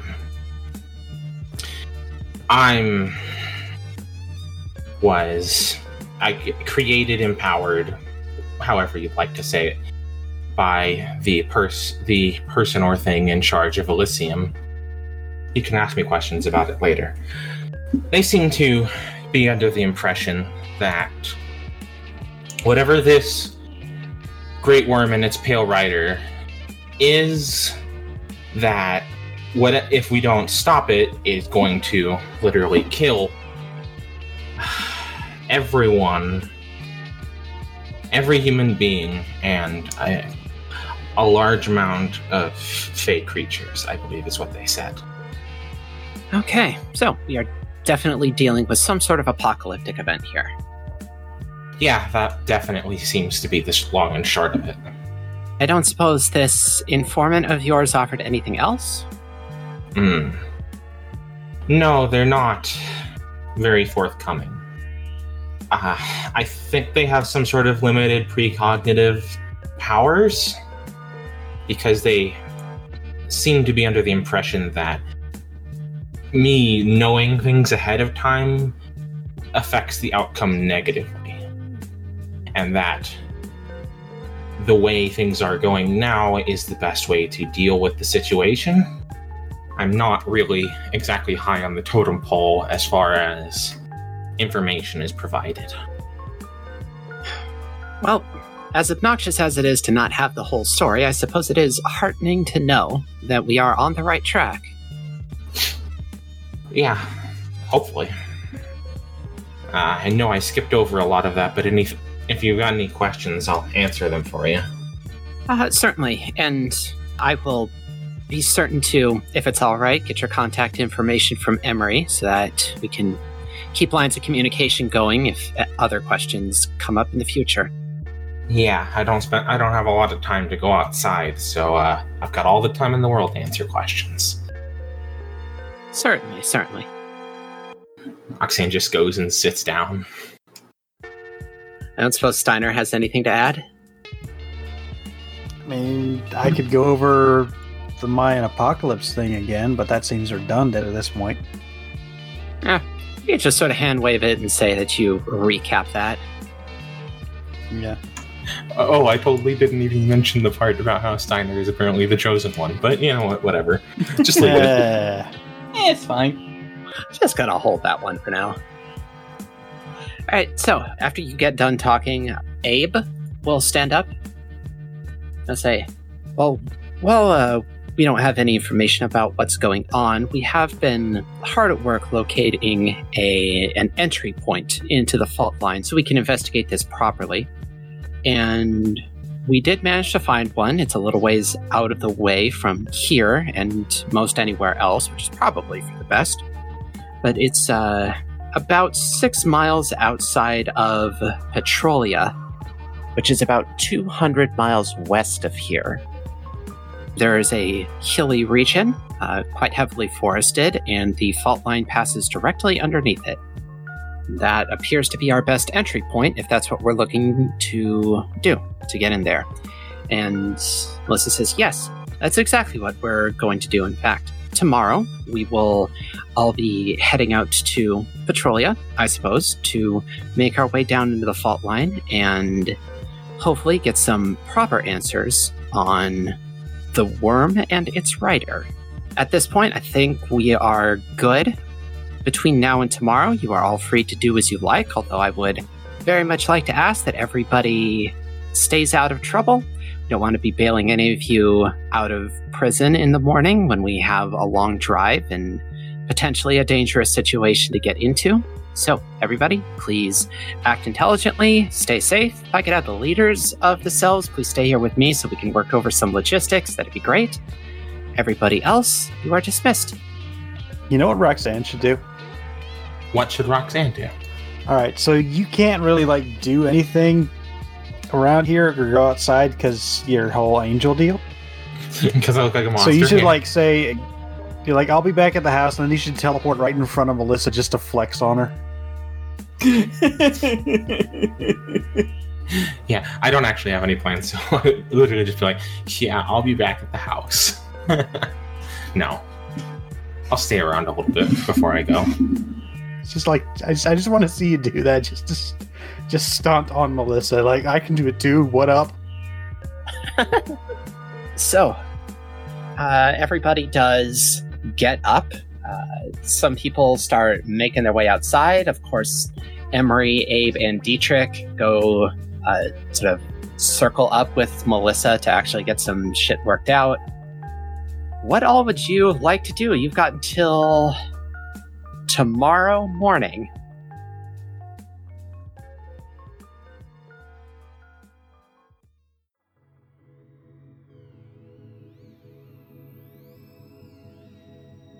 I think I know what Steiner is going to get up to.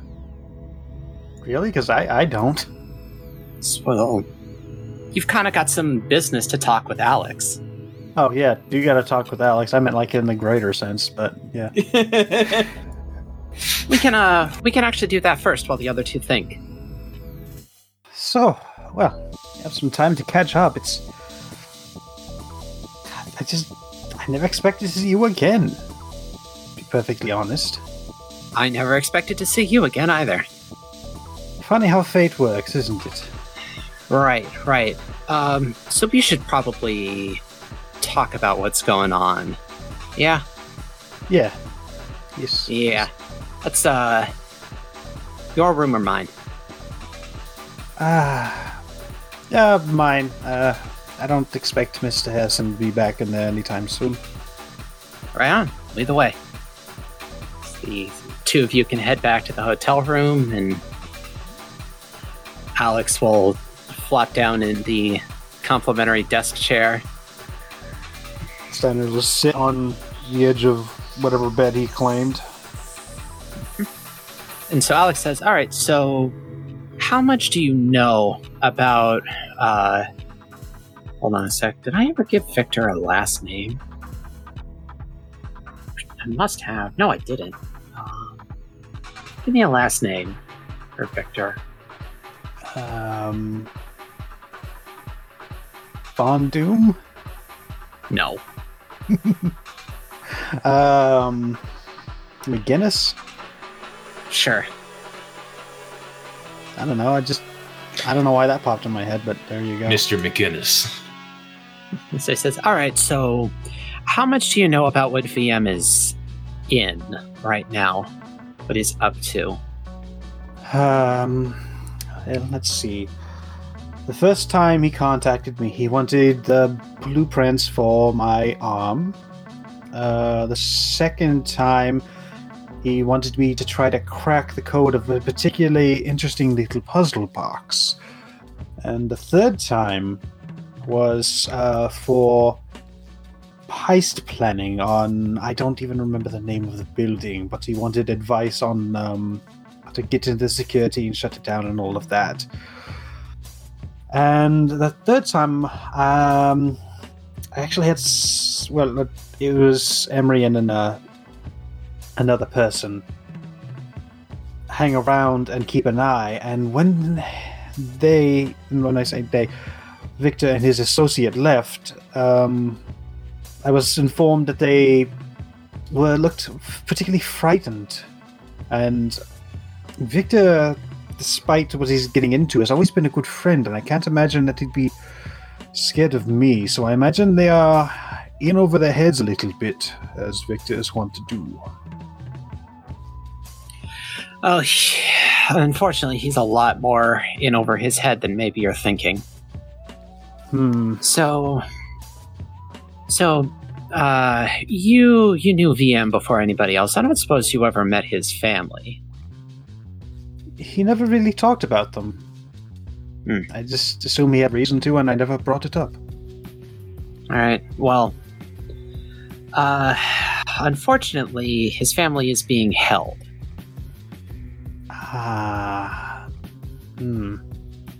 And they'll be released when you get back in the game, is what he was told. When I get back in the game. When you get back in the game, in particular.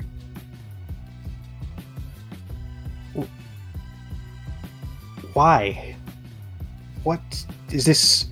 Someone we've wronged in the past? Are they trying to? What purpose is? Not wronged is the wrong word here. So, you remember how the ram and the flock were made, right?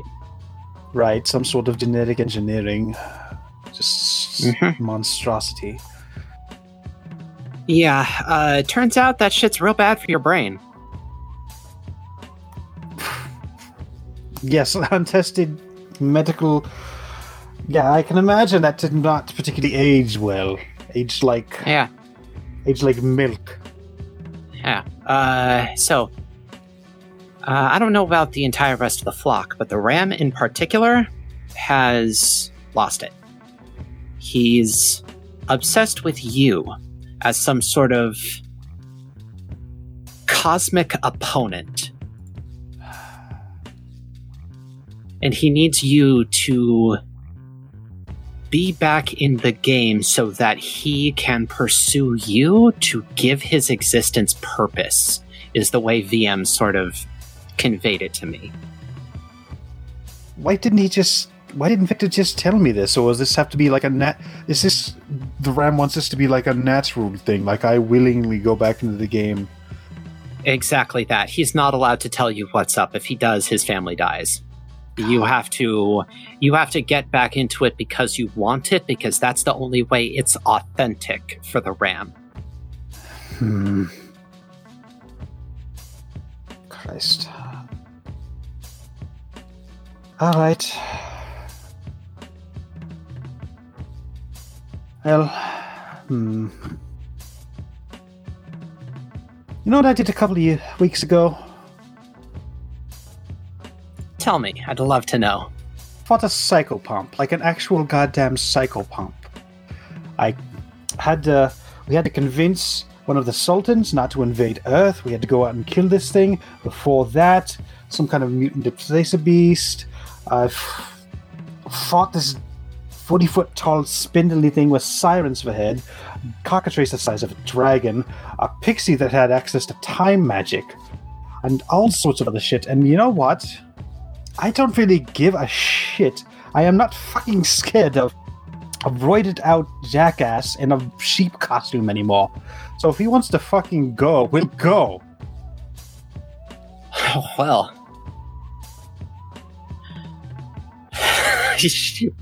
Jesus Christ, PG. I didn't think I'd ever hear you talk like that. Victor is one of my oldest friends, and if this son of a bitch has his family, then yeah, alright, I'll do what it takes to save them. I've been through a lot in 6 months. Yeah, no kidding. Christ. Alright. So. Alright. So this has to be done naturally. So we're gonna have to finesse this, I suppose. Well, Victor doesn't know that I'm alive, and I would like to keep it that way as much as I possibly could, because I'm a little worried the Ram is going to come after me and my team, and while we could probably take him, I caught sight of the guy. We could probably take him, but there'd be a lot of collateral damage, and my team is not into that. Alright. Well, so I have to wait for Victor to contact me, and then I have to play this like a heist. Like, all right, one more score, just one last score. I have to play this naturally, kind of. I don't think it'll be terribly hard to convince if he's as degraded as you say, but still. Here's hoping. As long as my name doesn't have to be on anything, I'll help out however I can. No, I've actually had a conversation with our group, Emery and Magpie, and you're not really... Actually, how familiar are you with Emery and Magpie? We've, they came up here once after I joined, so I've met them once, but I don't, know them. I think I only mentioned you once in passing, so I never really described you, so it makes sense that they probably never made that connection. There's lots of people named Alex. Alright, but yes. So we've had a chat with them again, witches were involved. So we've discussed that, and they've agreed to have my back in whatever rears its head, so I can count on their support, and have a couple of friends around the place. I know a few of the old gangs still kicking around. I don't know. But, yeah. I think I can sell this, and then I think we can take care of the problem. Do right by Victor. Maybe he'll finally quit the game for good. I'm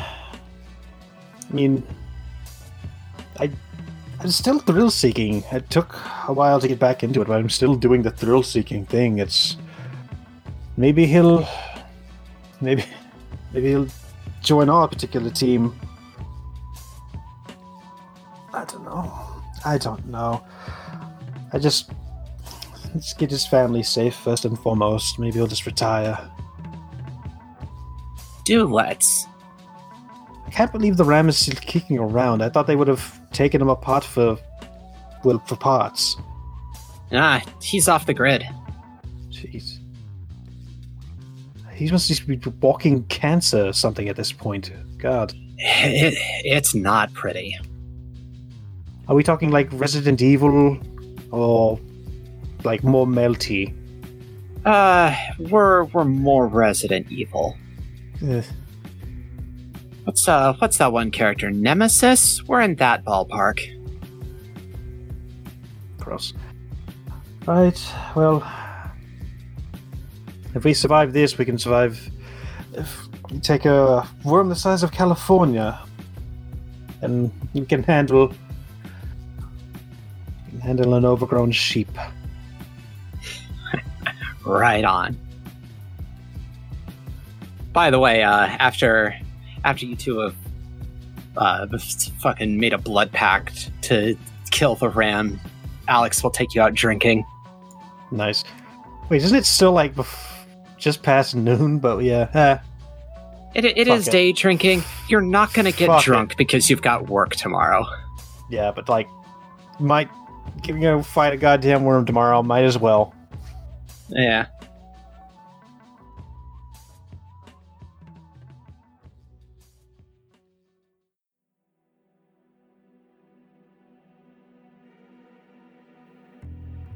Alright, Grant, Roxanne, what all are you up to for the rest of the day?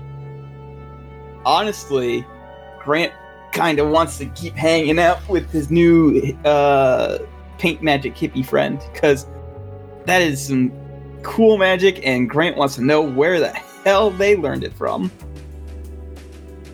All right. So, yeah. So Groovy. Groovy takes you to the back of what is one paint job away from the mystery machine. Let's be extremely real here. Nice. And you know what? Let's say Ash and Aelita come with you, Okay. with the two of you, and y'all motherfuckers are just gonna smoke a bowl in the back of this man's van. Nice. So I go, God, Groovy. How did I forget this? I'm high. That's how. Groovy, how did you learn that fucking paint magic, man? It's just miracles, brother. Like, you gotta trust in the arc of the universe and just put your heart and your soul into your art, and it brings it all to life.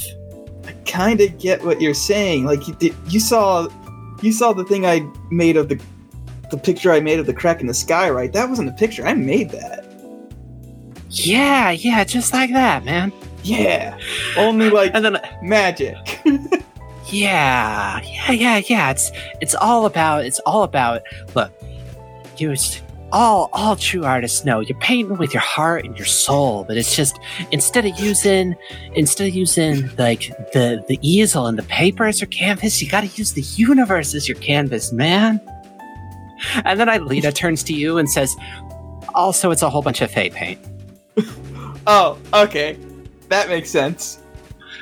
Sister, you spoil the magic when you're like that. Nah, it's still really cool. And they go, Groovy. It's magic paint that you source from weird plants in the Feywild. You're not painting reality here. I'm painting with my heart and soul, sister. Why you gotta harsh the vibe of this whole beautiful group that we got going? The laughing is all in character, by the way. Aelita will roll her eyes and like massage her temples and say in Chinese, maybe someone will finally understand what I have to deal with all the time. Grant responds in Chinese, I'm sure somebody will. She just like claps and throws her hands in the air. Meanwhile, Ash has manifested like 6 golden spectral hands around them that are like wreathed in blue fire, and all of them are holding a blunt. Grant goes, I'm not sure if that's the drugs or if that's magic. They flip off all 3 of you twice. Everybody gets 2 middle fingers. And they're just sort of like rotating between all 6 blunts. I just realized that I put 3 characters who use they pronouns in the same fan. Expect you all to keep it straight. It's fine. At least one of them is fine with being called she. Yeah. So that there's 33% less confusion there. So I go, this is gonna be a good day, good rest of the day.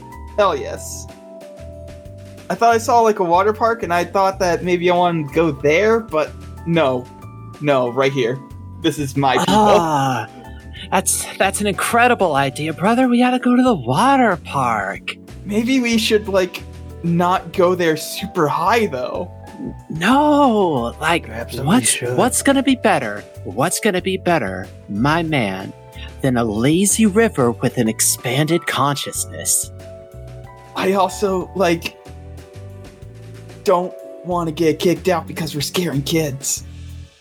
What kids are gonna be scared of some people who just have hearts so full of love?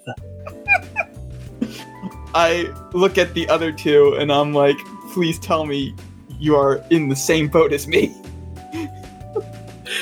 They both nod slowly. I think we should... Groovy, Groovy? Aelita like kind of puts her head in her hands and says, I have to live with this guy. Groovy, I say as I put my hand on their shoulder, I'm like, you're cool, but we really should just be sober if we're gonna go someplace super public like that. We were told not to get arrested. I'm pretty sure showing up there high will get us arrested. Don't worry, you have a sister that can teleport. She can break you out. Yes, sister who's made out of stone and covered in eyeballs. Just the harshest of vibes you are putting into the back of my band, brother. I am sorry. I'm sorry, but I mean, look at it this way. Look at it this way. You won't be harshing the vibes of other people by showing up there and just, like, you know. Some people don't want their consciousnesses this expanded, and they gotta live with that. So, like, you know, maybe if we show up there when we're more, you know, less expanded, and all this fucking, like, mixing of words is like 100% in character, I'm gonna say. So, like, when we're more less expanded, like, it won't harsh their vibes as much as it would normally. Roll to manipulate someone. You know what? Do it. Okay. Sure, why not? Let me pull up my character sheet, which I have not pulled up all day. That's a 10! That's 10. You know what? That's some wisdom right there. Because it's like calculus of the heart. So we gotta like we sacrifice a negative harsh on our vibes in order to ensure a greater love vibes for the entire rest of the park. Yeah. It's like there's more love because we've got a little less love. I can see it. I can see the shape of your heart, brother. I hope it's heart-shaped. And then I look at Aelita and I go, "You're welcome," in Chinese. You chose to hang out with this guy. Yeah, I did. And he's still cool. I still love him. But I also don't not cool. But I also don't want to show up to a water park super high and then get arrested, which is the one thing that we were told not to do. So y'all can fucking smoke out for a couple of hours, and eventually when you're down to the end, you just ride it out, and you are done being high by the time, the water park is not closed by the time you are done being high. Although a little bit high seems to be Groovy's sort of natural state. I figured as much. You're not going to get to 100% on their case, but Ash and Aelita, at the very least, have sobered up, and so have you. Alright, yeah, so let's go to the water park. Now, you did pose this question in the Discord. You never answered it. Oh! Yes, it's great the kind of person who swims with this shirt on. I'm gonna say no, if only because he does not get enough chances to show off his tattoos, especially the new one. Ash will actually, once you take your shirt off, they'll look you over and they'll actually sign something at you. And Groovy will say, Ash thinks that's some pretty wicked ink, my man. Thank you. Thank you very much. They are mad appreciative of the... Give me that one again? And Ash, slowly does a sign. Mm-hmm. Groovy goes,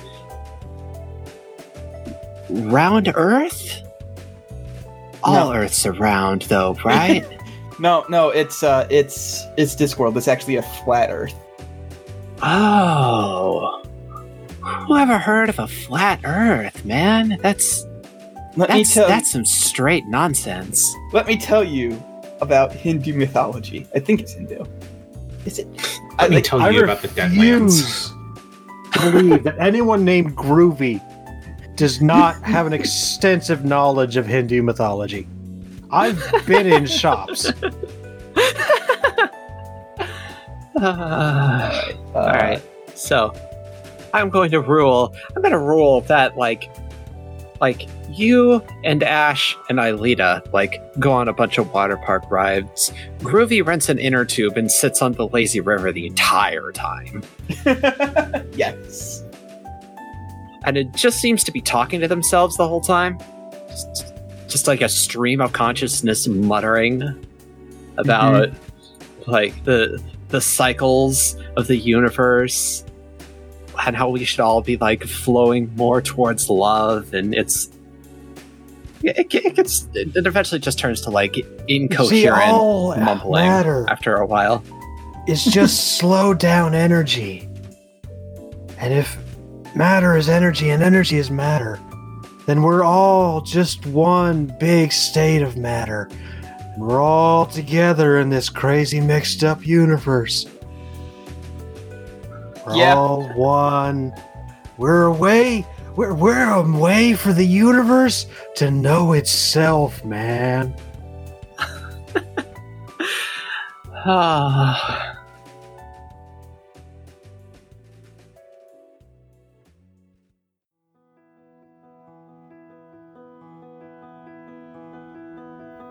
Roxanne, what all do you get up to for the rest of the day? Oh boy. Not to stereotype you too hard, but do you want to go hang out with the other freaks who can't be in public? God. Yeah, what the hell, why not? Alright, so you could go chill with the rest of the NorCal Brigade. Let's see what's up with 24601 over there. Alright, so yeah. So, Jean and BB and Deja are all going to go chill in sort of the back of the frozen yogurt place that Abe owns. Oh, this sounds like entirely my shit. And just walk up and be like, I don't want to no, I don't want to assume something. But you folks seem local and seem like you know how to have fun without having to be in public. You got room for one more? Yeah, we always got room for one more. And I finally got someone else here who understands that glamours are for fucking wieners. Somewhere Grant sneezes. And Daisha goes upside BB's head again, and she says, "That is so rude. I can't even believe you would say something like that about our dear, wonderful friend Magpie, who wears a glamour all the time." And BB turns to her and says, "Look, you know I'm not fucking talking about her. That's obvious. We all have incredible respect for her and what she does and how she chooses to live her life, but it's still a fucking wiener move to wear a glamour, and this one," and they motion at you, Roxanne, "understands that, and I'm glad that somebody around here finally does." I mean, mostly I'm just not a wizard, and I don't really feel like fiddling with it. I'm not really sure it would work. But I can appreciate where you're coming from. Just gonna not even bring up the magpie thing. Because I can't tell if they're fucking with me or not. So, the 5 of you can load up into Abe's van. Jean is going to drive back to the Froyo joint. Help me think of a Froyo name. Cool Customers. You go back to Cool Customers. Yeah, there we go. That's a most dadly name. So yeah, the 5 of you head back to Cool Customers, and Daisha's got the key, so she'll unlock it. You all usher inside quickly, and she'll lock it behind you and get shit powered up. She'll draw the blinds on it so people can't look in. She's like, "All right, I work this place every so often. I'm cool to serve shit up. What are you into? Oh, dang. I don't know. Surprise me? Baby Ball's in turns your to- court now, motherfucker. Baby turns to you and says, No. Do not trust her to serve shit up for you. It's the worst. She has terrible fucking taste in, like, everything, but especially this slop. From behind the counter, Deja just hollers, How dare you, sir? I kind of feel like I have to. And she will... And it turns out, unfortunately, BB was correct here. You get a combination of flavors that are capital P, capital I, platonically incorrect. Okay, but you're gonna have to tell me, though. I need to decide for myself. So, like... You have to submit for judgment before the Council of Taste. So, like, bubblegum and Kiwi coconut and coffee. and kiwi and coffee. Got there, half and half. Excellent. What? Bubblegum, coconut, kiwi, and coffee. Disgusting. I hate it. I can sort of see it. You put your faith in us, and you were wrong to. Nah, I can see it. I can see it being an interesting taste. I don't know about good, though. How well do you react to it? It's certainly an experience. I mean, I can't even really feel the cold, so... Oh, so that means there's nothing to distract you from the taste. Oh yeah, it's just pure taste sensation. My tongue is already numb. It's 1,000% not sweeping the nation. 1,000 pounds of pure flavor. Oh boy. So Jean and Jean are just sort of like sitting in the back by themselves. Jean is still smoking. Jean is sitting in his lap. He's just kind of like observing all of you. I mean, yeah, that's cool. Jean laughs a little as you react to the froyo. Every bite, Roxanne has to sort of like blink a little bit because it's just like, yeah, okay. Oh, Look. that's wrong. Oh, that's also wrong. Oh, that's also wrong. Oh god. So, is it busy a lot up here in NorCal then? What, in terms of like yogurt or monsters? Yeah, either or. Well, I mean, for the yogurt, it slows down when it gets cold, but you always get the freaks who want cold, sweet stuff in cold weather. It really picks up around this time of year. That's me, bitch. But for monsters, it's not too bad. Like, I don't know. I can still go to school. I'm still going to high school, and it doesn't really interfere with it. They let you have that hair in high school? They tried to stop me. The principal tried to cut it off, and I cut him off. While you were studying the school rules, I studied the blade. Yeah. Nah, but like mostly it's a bunch of like weird animals like running around in the woods, and we got woods for days up here. Yeah, tell me about it. It's pretty green up here. Plus, this little freak over here can find anything anywhere.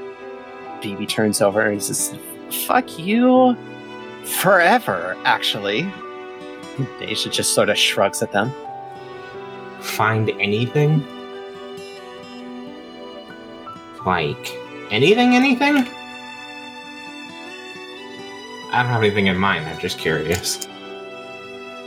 I'm just sort of really good at sensing shit, is all. You tell me what to look for, I can find it. I don't have anything I need to find. Alright. I guess I'm just curious. Nah. You know, all I really know of this whole greater stuff is my brother, Emery Magpie Steiner. And whatever we managed to run into down in SoCal. Yeah, you unlucky sons of bitches are busy all the fucking time, aren't you?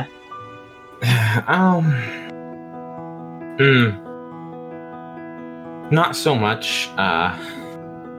Emery and Magpie handle a lot of stuff, and I've tried to be more a part of things, but I don't know. They kind of do their own stuff. But yeah, we do get a lot of stuff up down there. I don't envy any of you motherfuckers your positions. And for the first time, Jean speaks up and she says, "Alright, BB, you've hit your cuss count for the day. I'm tired of it. I don't want to hear another one out of you." And Daisha and BB both flinch when she starts talking. And BB says, "Yes, ma'am. Sorry, ma'am." Alright then. We have located the mummy. And Jean just settles back into the lap of her Cthulhu man boyfriend. Oh yeah, of course. So, Roxette, you're still being followed by a bird. Just the whole time? Yeah, just the whole time, bird's still here. So, BB checks out the bird that's on your head, and so they ask, "Okay, so what the heck is up with your bird pet? Is that normal?" Oh no, this just happened today, honestly. We've been having these birds show up and follow. Well, just hang out on top of people's heads. I was gonna leave it behind, but I kind of was worried it was going to try and fly all the way up north to meet me, and I didn't want this thing to exhaust itself, whatever's going on with it. Huh. That's real dang bizarre. Mind if I take a look at it? Oh, please, by all means. Careful, it's it's a wild bird, so. And BB is actually kinda short. Like, they come up to, like, I want to say they're like 5'0" nothing. Mm-hmm. So they walk up to you, and then they just kind of glare at you because they quite obviously cannot reach the bird on top of your head. I move a chair, wait a second, and then I bend down. The word smartass gets about halfway out of their mouth before they cut it off. They will very gently scoop up the bird and sort of like waggle their antennae at it. And at one point, the cardinal nips at it, and they actually do swear a cuss. And Jean, like, slaps on the table. Baby looks quite unhappy with how the entire universe is structured at this moment. It's pronounced octopi. Fuck off. But then they, like, snap their fingers real rapidly and point at Daisha and say, "Hey, dummy, get me a map."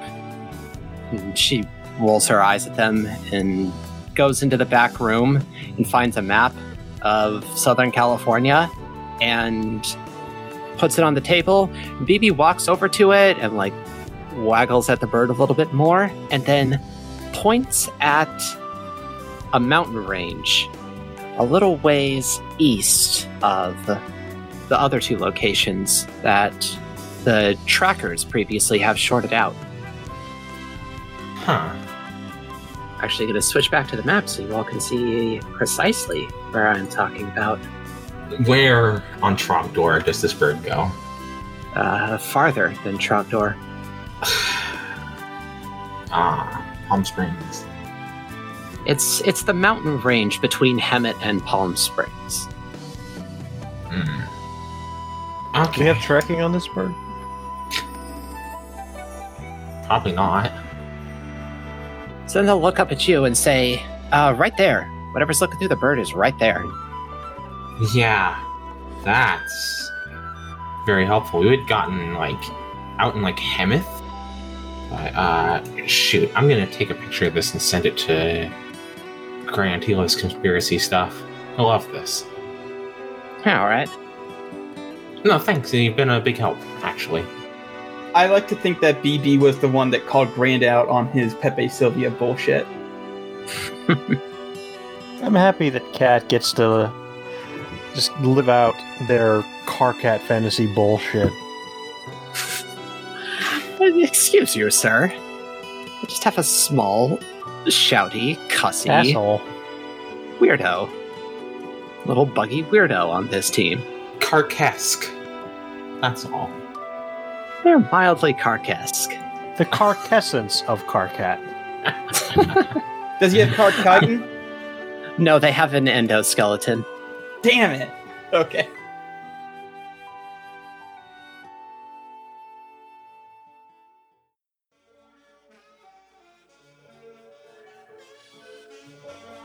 So, next day rolls around.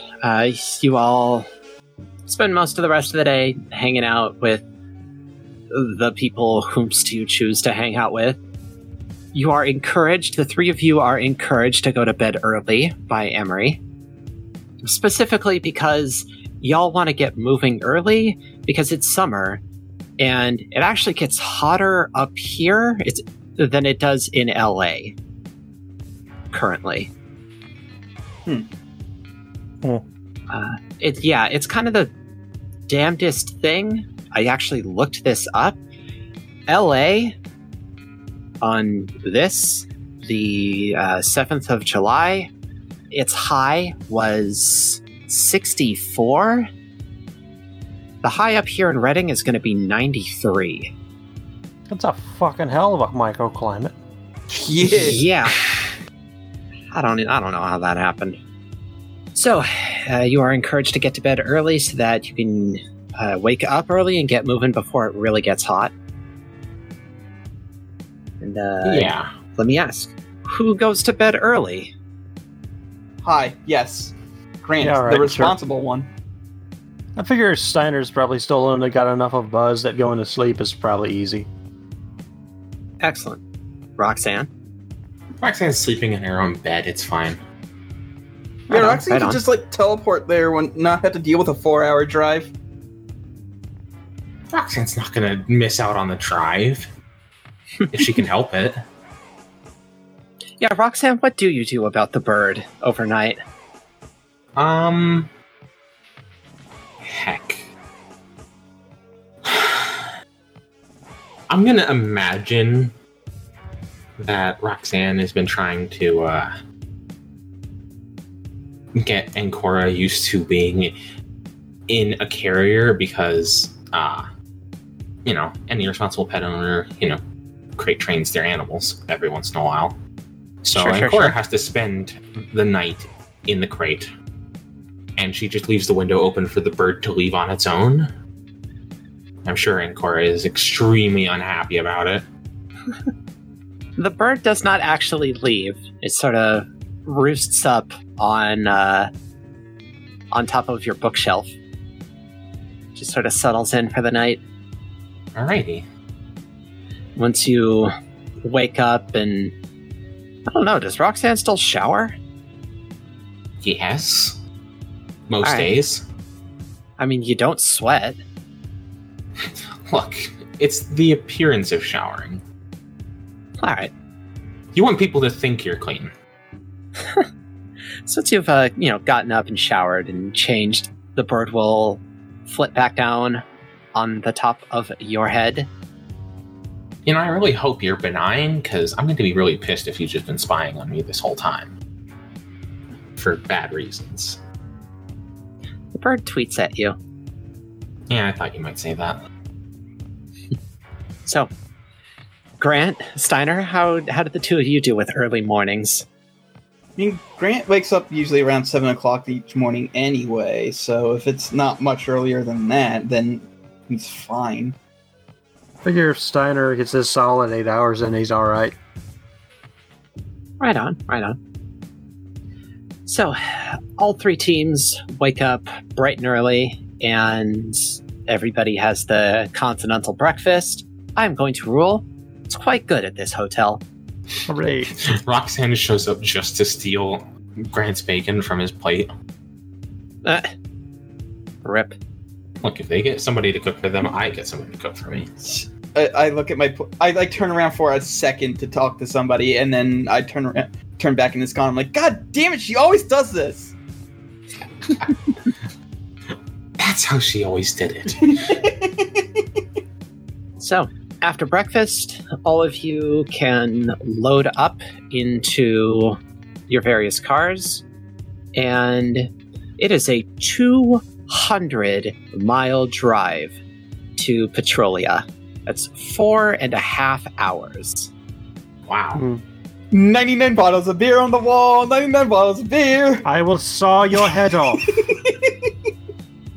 I will sew your mouth shut. And then Magpie speaks up. 98 bottles.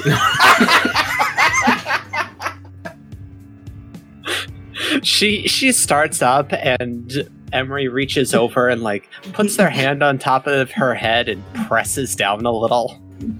They just pass a pence. I look over at her and I'm like, thank you for trying. Hey, Roxanne, are you going to be here for this car ride?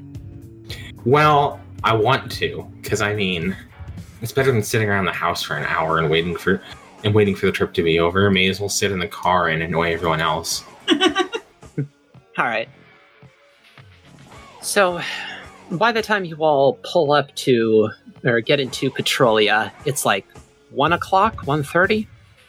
And it's another 20 minutes up to the point where you're all going to ditch your cars and head up into the hills. As you get out, you can see that everybody most everybody is armed in some way. Jean's got these big old curved knives. Deja's got some kind of short sword strapped to the small of her back. Aelita's got a big old revolver. And Dietrich, the greater himbo. Y'all ever fucking seen the Keel Smasher from Demon Souls? Of course I have. Yeah. He's got one of those. Good. Is that the thing that they had to that basically ruined everybody's equipment? Oh no, that's okay. the scraping spear. Okay, yeah, I see what The it Field is now. Smasher was Yep. the big ass sword that you got when you fight the Dragon God. Yeah, I never got far into Demon's Souls, but I'm looking at a picture of it right now. Yeah. Oh, what a casual. I tried and I could not get into it. So yeah, he's got this massive fucking Keel Smasher. Abe has what looks like a sewing kit on his hip. And Melissa has a butterfly knife in a little holster. So the fucking 20 of you can make your way up into the hills. Seems like a couple of the NorCal Ravens have GPS units that they're following. And once you get to a point where it's the hills sort of meet a little bit of a peak, you all then walk back down and look at the hillside, and Dietrich turns to Groovy and says, "All right, Groovy, get to it." Groovy's like, "You got it, brother." And they pull out their big old brush and a pot of black ink, and they start, honest to God, drawing a Looney Tunes style hole into the ground. This is amazing. Oh no, my trick. And he just draws it, and then once it's all the way filled in, he steps into the hole, and it actually goes down several feet. And this goes on. It takes 30 minutes of Groovy painting a hole into the side of the mountain in order to hit a cavern. So is that Good. permanent? Now we can find diamonds. Nah, sister, I got some turpentine I can throw on this. Of course it's turpentine. Yeah, okay, fair enough. So the cavern is, you're in the ceiling of it because you've been sort of angling down. And it is a massive drop to the bottom. And so there's just like a series of like Ash picks people up with their magical hands and like lowers them to the ground. Tommy seems to like channel Buddy briefly. Like, Roxanne, you're the only one who can see it happen. Like, Buddy sort of leaps into Tommy, and Tommy grows these like gnarly black and rainbow claws and uses them to like scale down the wall. Yeah, okay. Dietrich and Benny just fucking leap. They don't give a fuck. But everybody makes their way down in their own way. How do the three of you make your ways down? I just fucking teleport. Right on. Valid. I mean, I can see the bottom. I can teleport there. I'm gonna do something that is beyond human limitation and just feather fall my way down. Roll it. Fucking wizard boy. Could somebody please Grant help me falls out? and breaks his neck. Somebody please help him out. Please. No. Please. Grant dies immediately into this adventure. I guess I'm going to roll to help out then. Please do. I would like to choose one glitch and not all of the glitches except one. Okay. Let's roll cool. A 9. Oh, no. All right. I'm sorry, but I really enjoy the mental image of Grant trying to be like, what up, I'm a wizard, and then just stepping off of this cliff and just planting, like forming a Looney Tunes crater into the ground. That is a pretty funny image, but let's see here. You know what? One harm, ignore armor. Yeah, okay. Yeah, he that works. falls slightly too fast. Roxanne has to catch him. Yeah. And then she drops him on his ass. Steiner, how are you getting down? Steiner's gonna 3D print himself up a grappling hook and some rope or something. Right on. Just I'll zip allow down. Okay. So, like I said before, the cavern is a couple 100 feet. Actually, I'm gonna go bigger than that. I'm gonna say it's like almost 1,000 feet tall, this cavern. And as it is pitch black as you get down, but as you are just sort of like getting your bearings, and like Groovy is painting like orbs of light into the air for everybody to navigate by, there is a light coming towards you all from up the tunnel. Alright. Okay. It seems to just be sort of rolling down. Is someone coming to meet us, or is that just not supposed to happen? I don't think any of us have any idea what this is. Pulling out the wand. Not the absolute zero wand, the regular wand that I use to keep up appearances. Yeah, I'll pull out my whip too. Let me just throw my goggles on and cycle through vision, see if I can spot this. Alright. Well, Steiner, you're able to sort of make out what's happening first. And everybody else, you understand, you sort of get a better idea of what's happening as it gets closer. There is something against the far wall. And it is massive. Like, this cavern's about 1,000 feet tall. It almost fills it. Is it a giant worm? And as it gets close, and as the light gets closer, it like rolls down the length of whatever this is, and you can see it's like vaguely cylindrical. This massive shape. Cylindrical? Okay. If anybody would like to roll me investigate a mystery, there's some information you might be able to glean from this first bit of information. From this first situation. Sharp. Hey! Alright. Grant rolls an 8, and Roxanne rolls a 7. Grant, you get 1. What's it gonna be? What sort of creature is it? It's a worm. I mean, that's kind of the long and short of it. It has a sort of like you can see just like the light that's rolling up, it hugs its frame, and you can see that it like gets a little bit smaller in some places. So it has this sort of like segmented form, but it is just this like continuous, long, round-ish shape. Also, Grant, don't forget you have a special question for your Oh, yeah, that's right. previous class. What kind of magic was done here? It's the damnedest fucking thing. Because you know that's magic. The light that's rolling up, let's not mince words anymore here. The Great Worm, you know that that's magic, but like you can't read the magic at all. It isn't formatted like any magic you've ever seen before. Like the language that you can sort of like perceive its shape, but like the language of the spell, how it was put together, the energy that it's made of, you don't recognize any of it. It was all written in Ruby. Literally, it's like a programming language you've never seen before. Okay. Roxanne, you have one question. Yeah, the only question that really makes sense to ask is, I'm not going to ask what can hurt it. That would be a really stupid question, I guess, because I don't think I'd get a good answer. Nope. Yeah, what's being concealed here?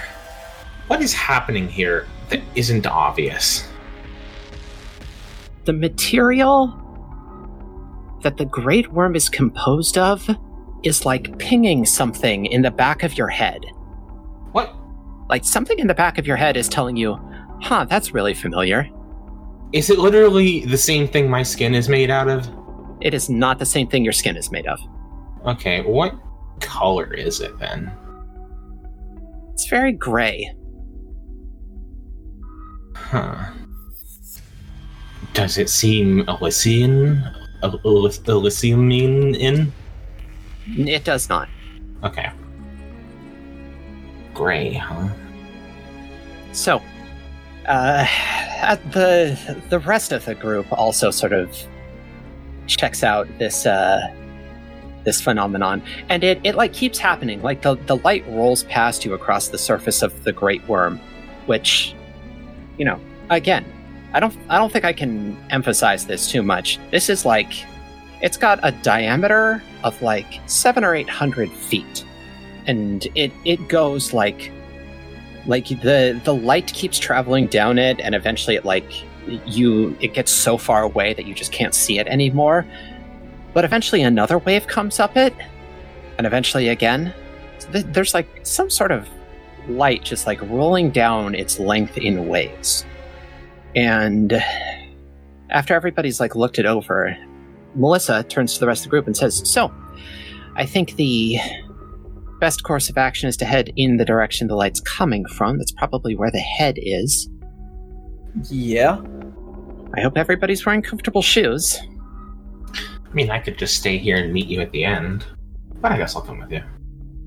So we'll all turn and start walking. And it's a long hike. You've got miles before you get up there. Grant. As you get further up, the spot in the center of your forehead kinda aches a little. The eyeball wants to come out and play. Roxanne. Mm-hmm. As you get farther up the worm, for the first time in months, your headache is starting to come back. Well, that's something. So it's a couple hours walk to get up to where the head is, and you know you're getting close because you can all sort of see where like the end of it like tapers into what is probably the head. You can see where the light like begins to spread out into the full diameter. So you know you're getting there. Once you like get there is a point of light like on top of the worm. As you get closer and closer and closer, it begins to resolve. There is someone sitting on the head of the worm. They seem to be glowing. And as you all pull up to the head of it, this figure stands and steps off the head of the worm and lowers down to ground level. And the Pale Rider says, "It's excellent to finally meet my opponents face to face."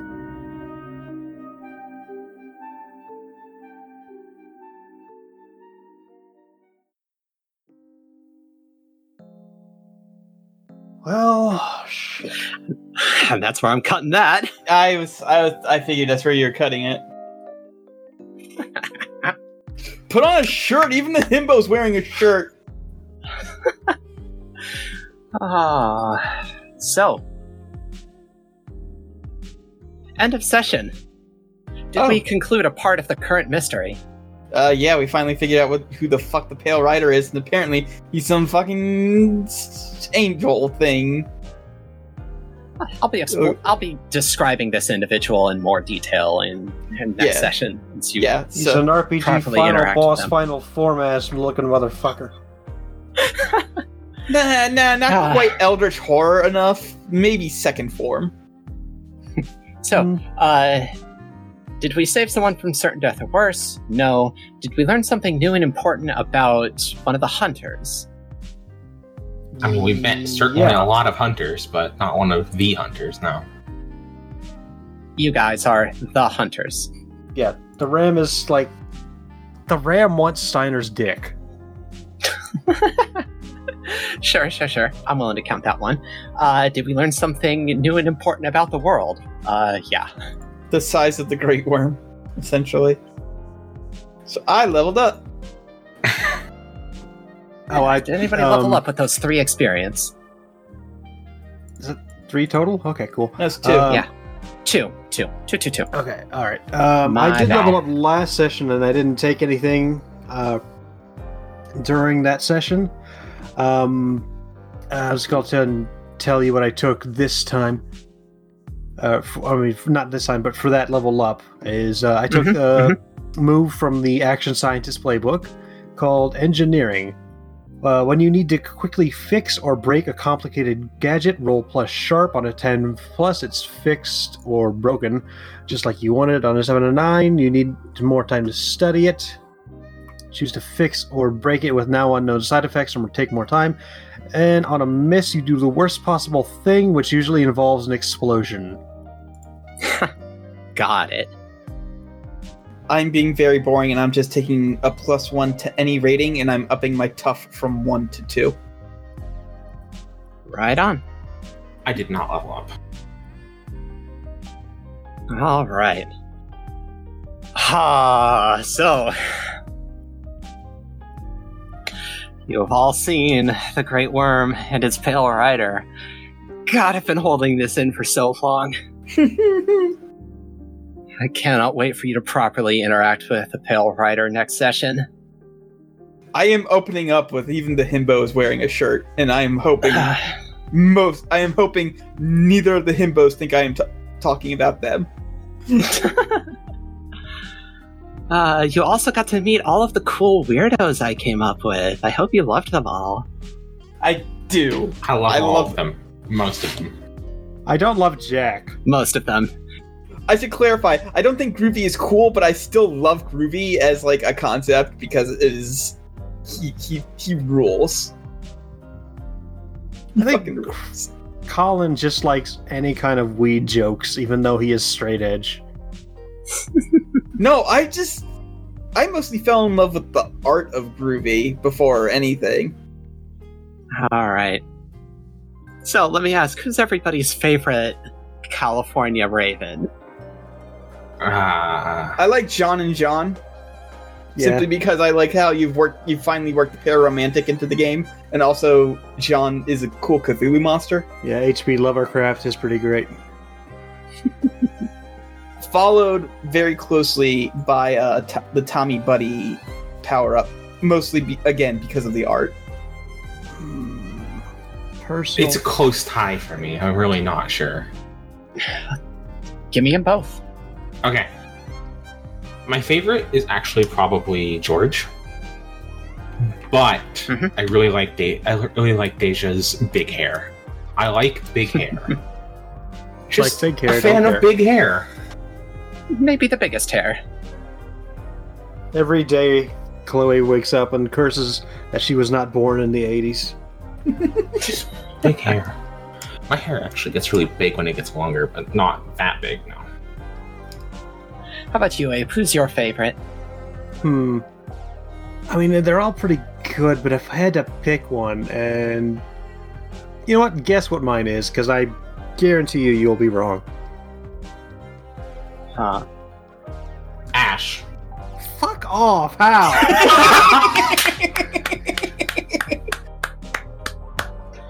Oh. Seriously, how? Did you just guess? No, I just went with the one that seemed the least obvious. Gold star for Chloe. Damn it. All right. So, thank you for listening, folks at home. Thank you for playing my players. Hope everybody had fun tonight. Next week, these idiots are going to get to interact with the final boss. Boy, this thing's gonna end really fast, huh? Ah, Whoa. it's gonna end at the midpoint. I'm so excited. Weird. So much We're gonna shit get is this gonna secret happen. ending for beating the final boss before you're supposed to. And then we get to talk with all the developers in the secret room after you beat Lavos. Excellent. Look forward to it. Cool. Unfortunately, it's just me. I'm just the developer, so you're just gonna get to talk to me more. The artist credit is like it takes 3 hours to scroll through it.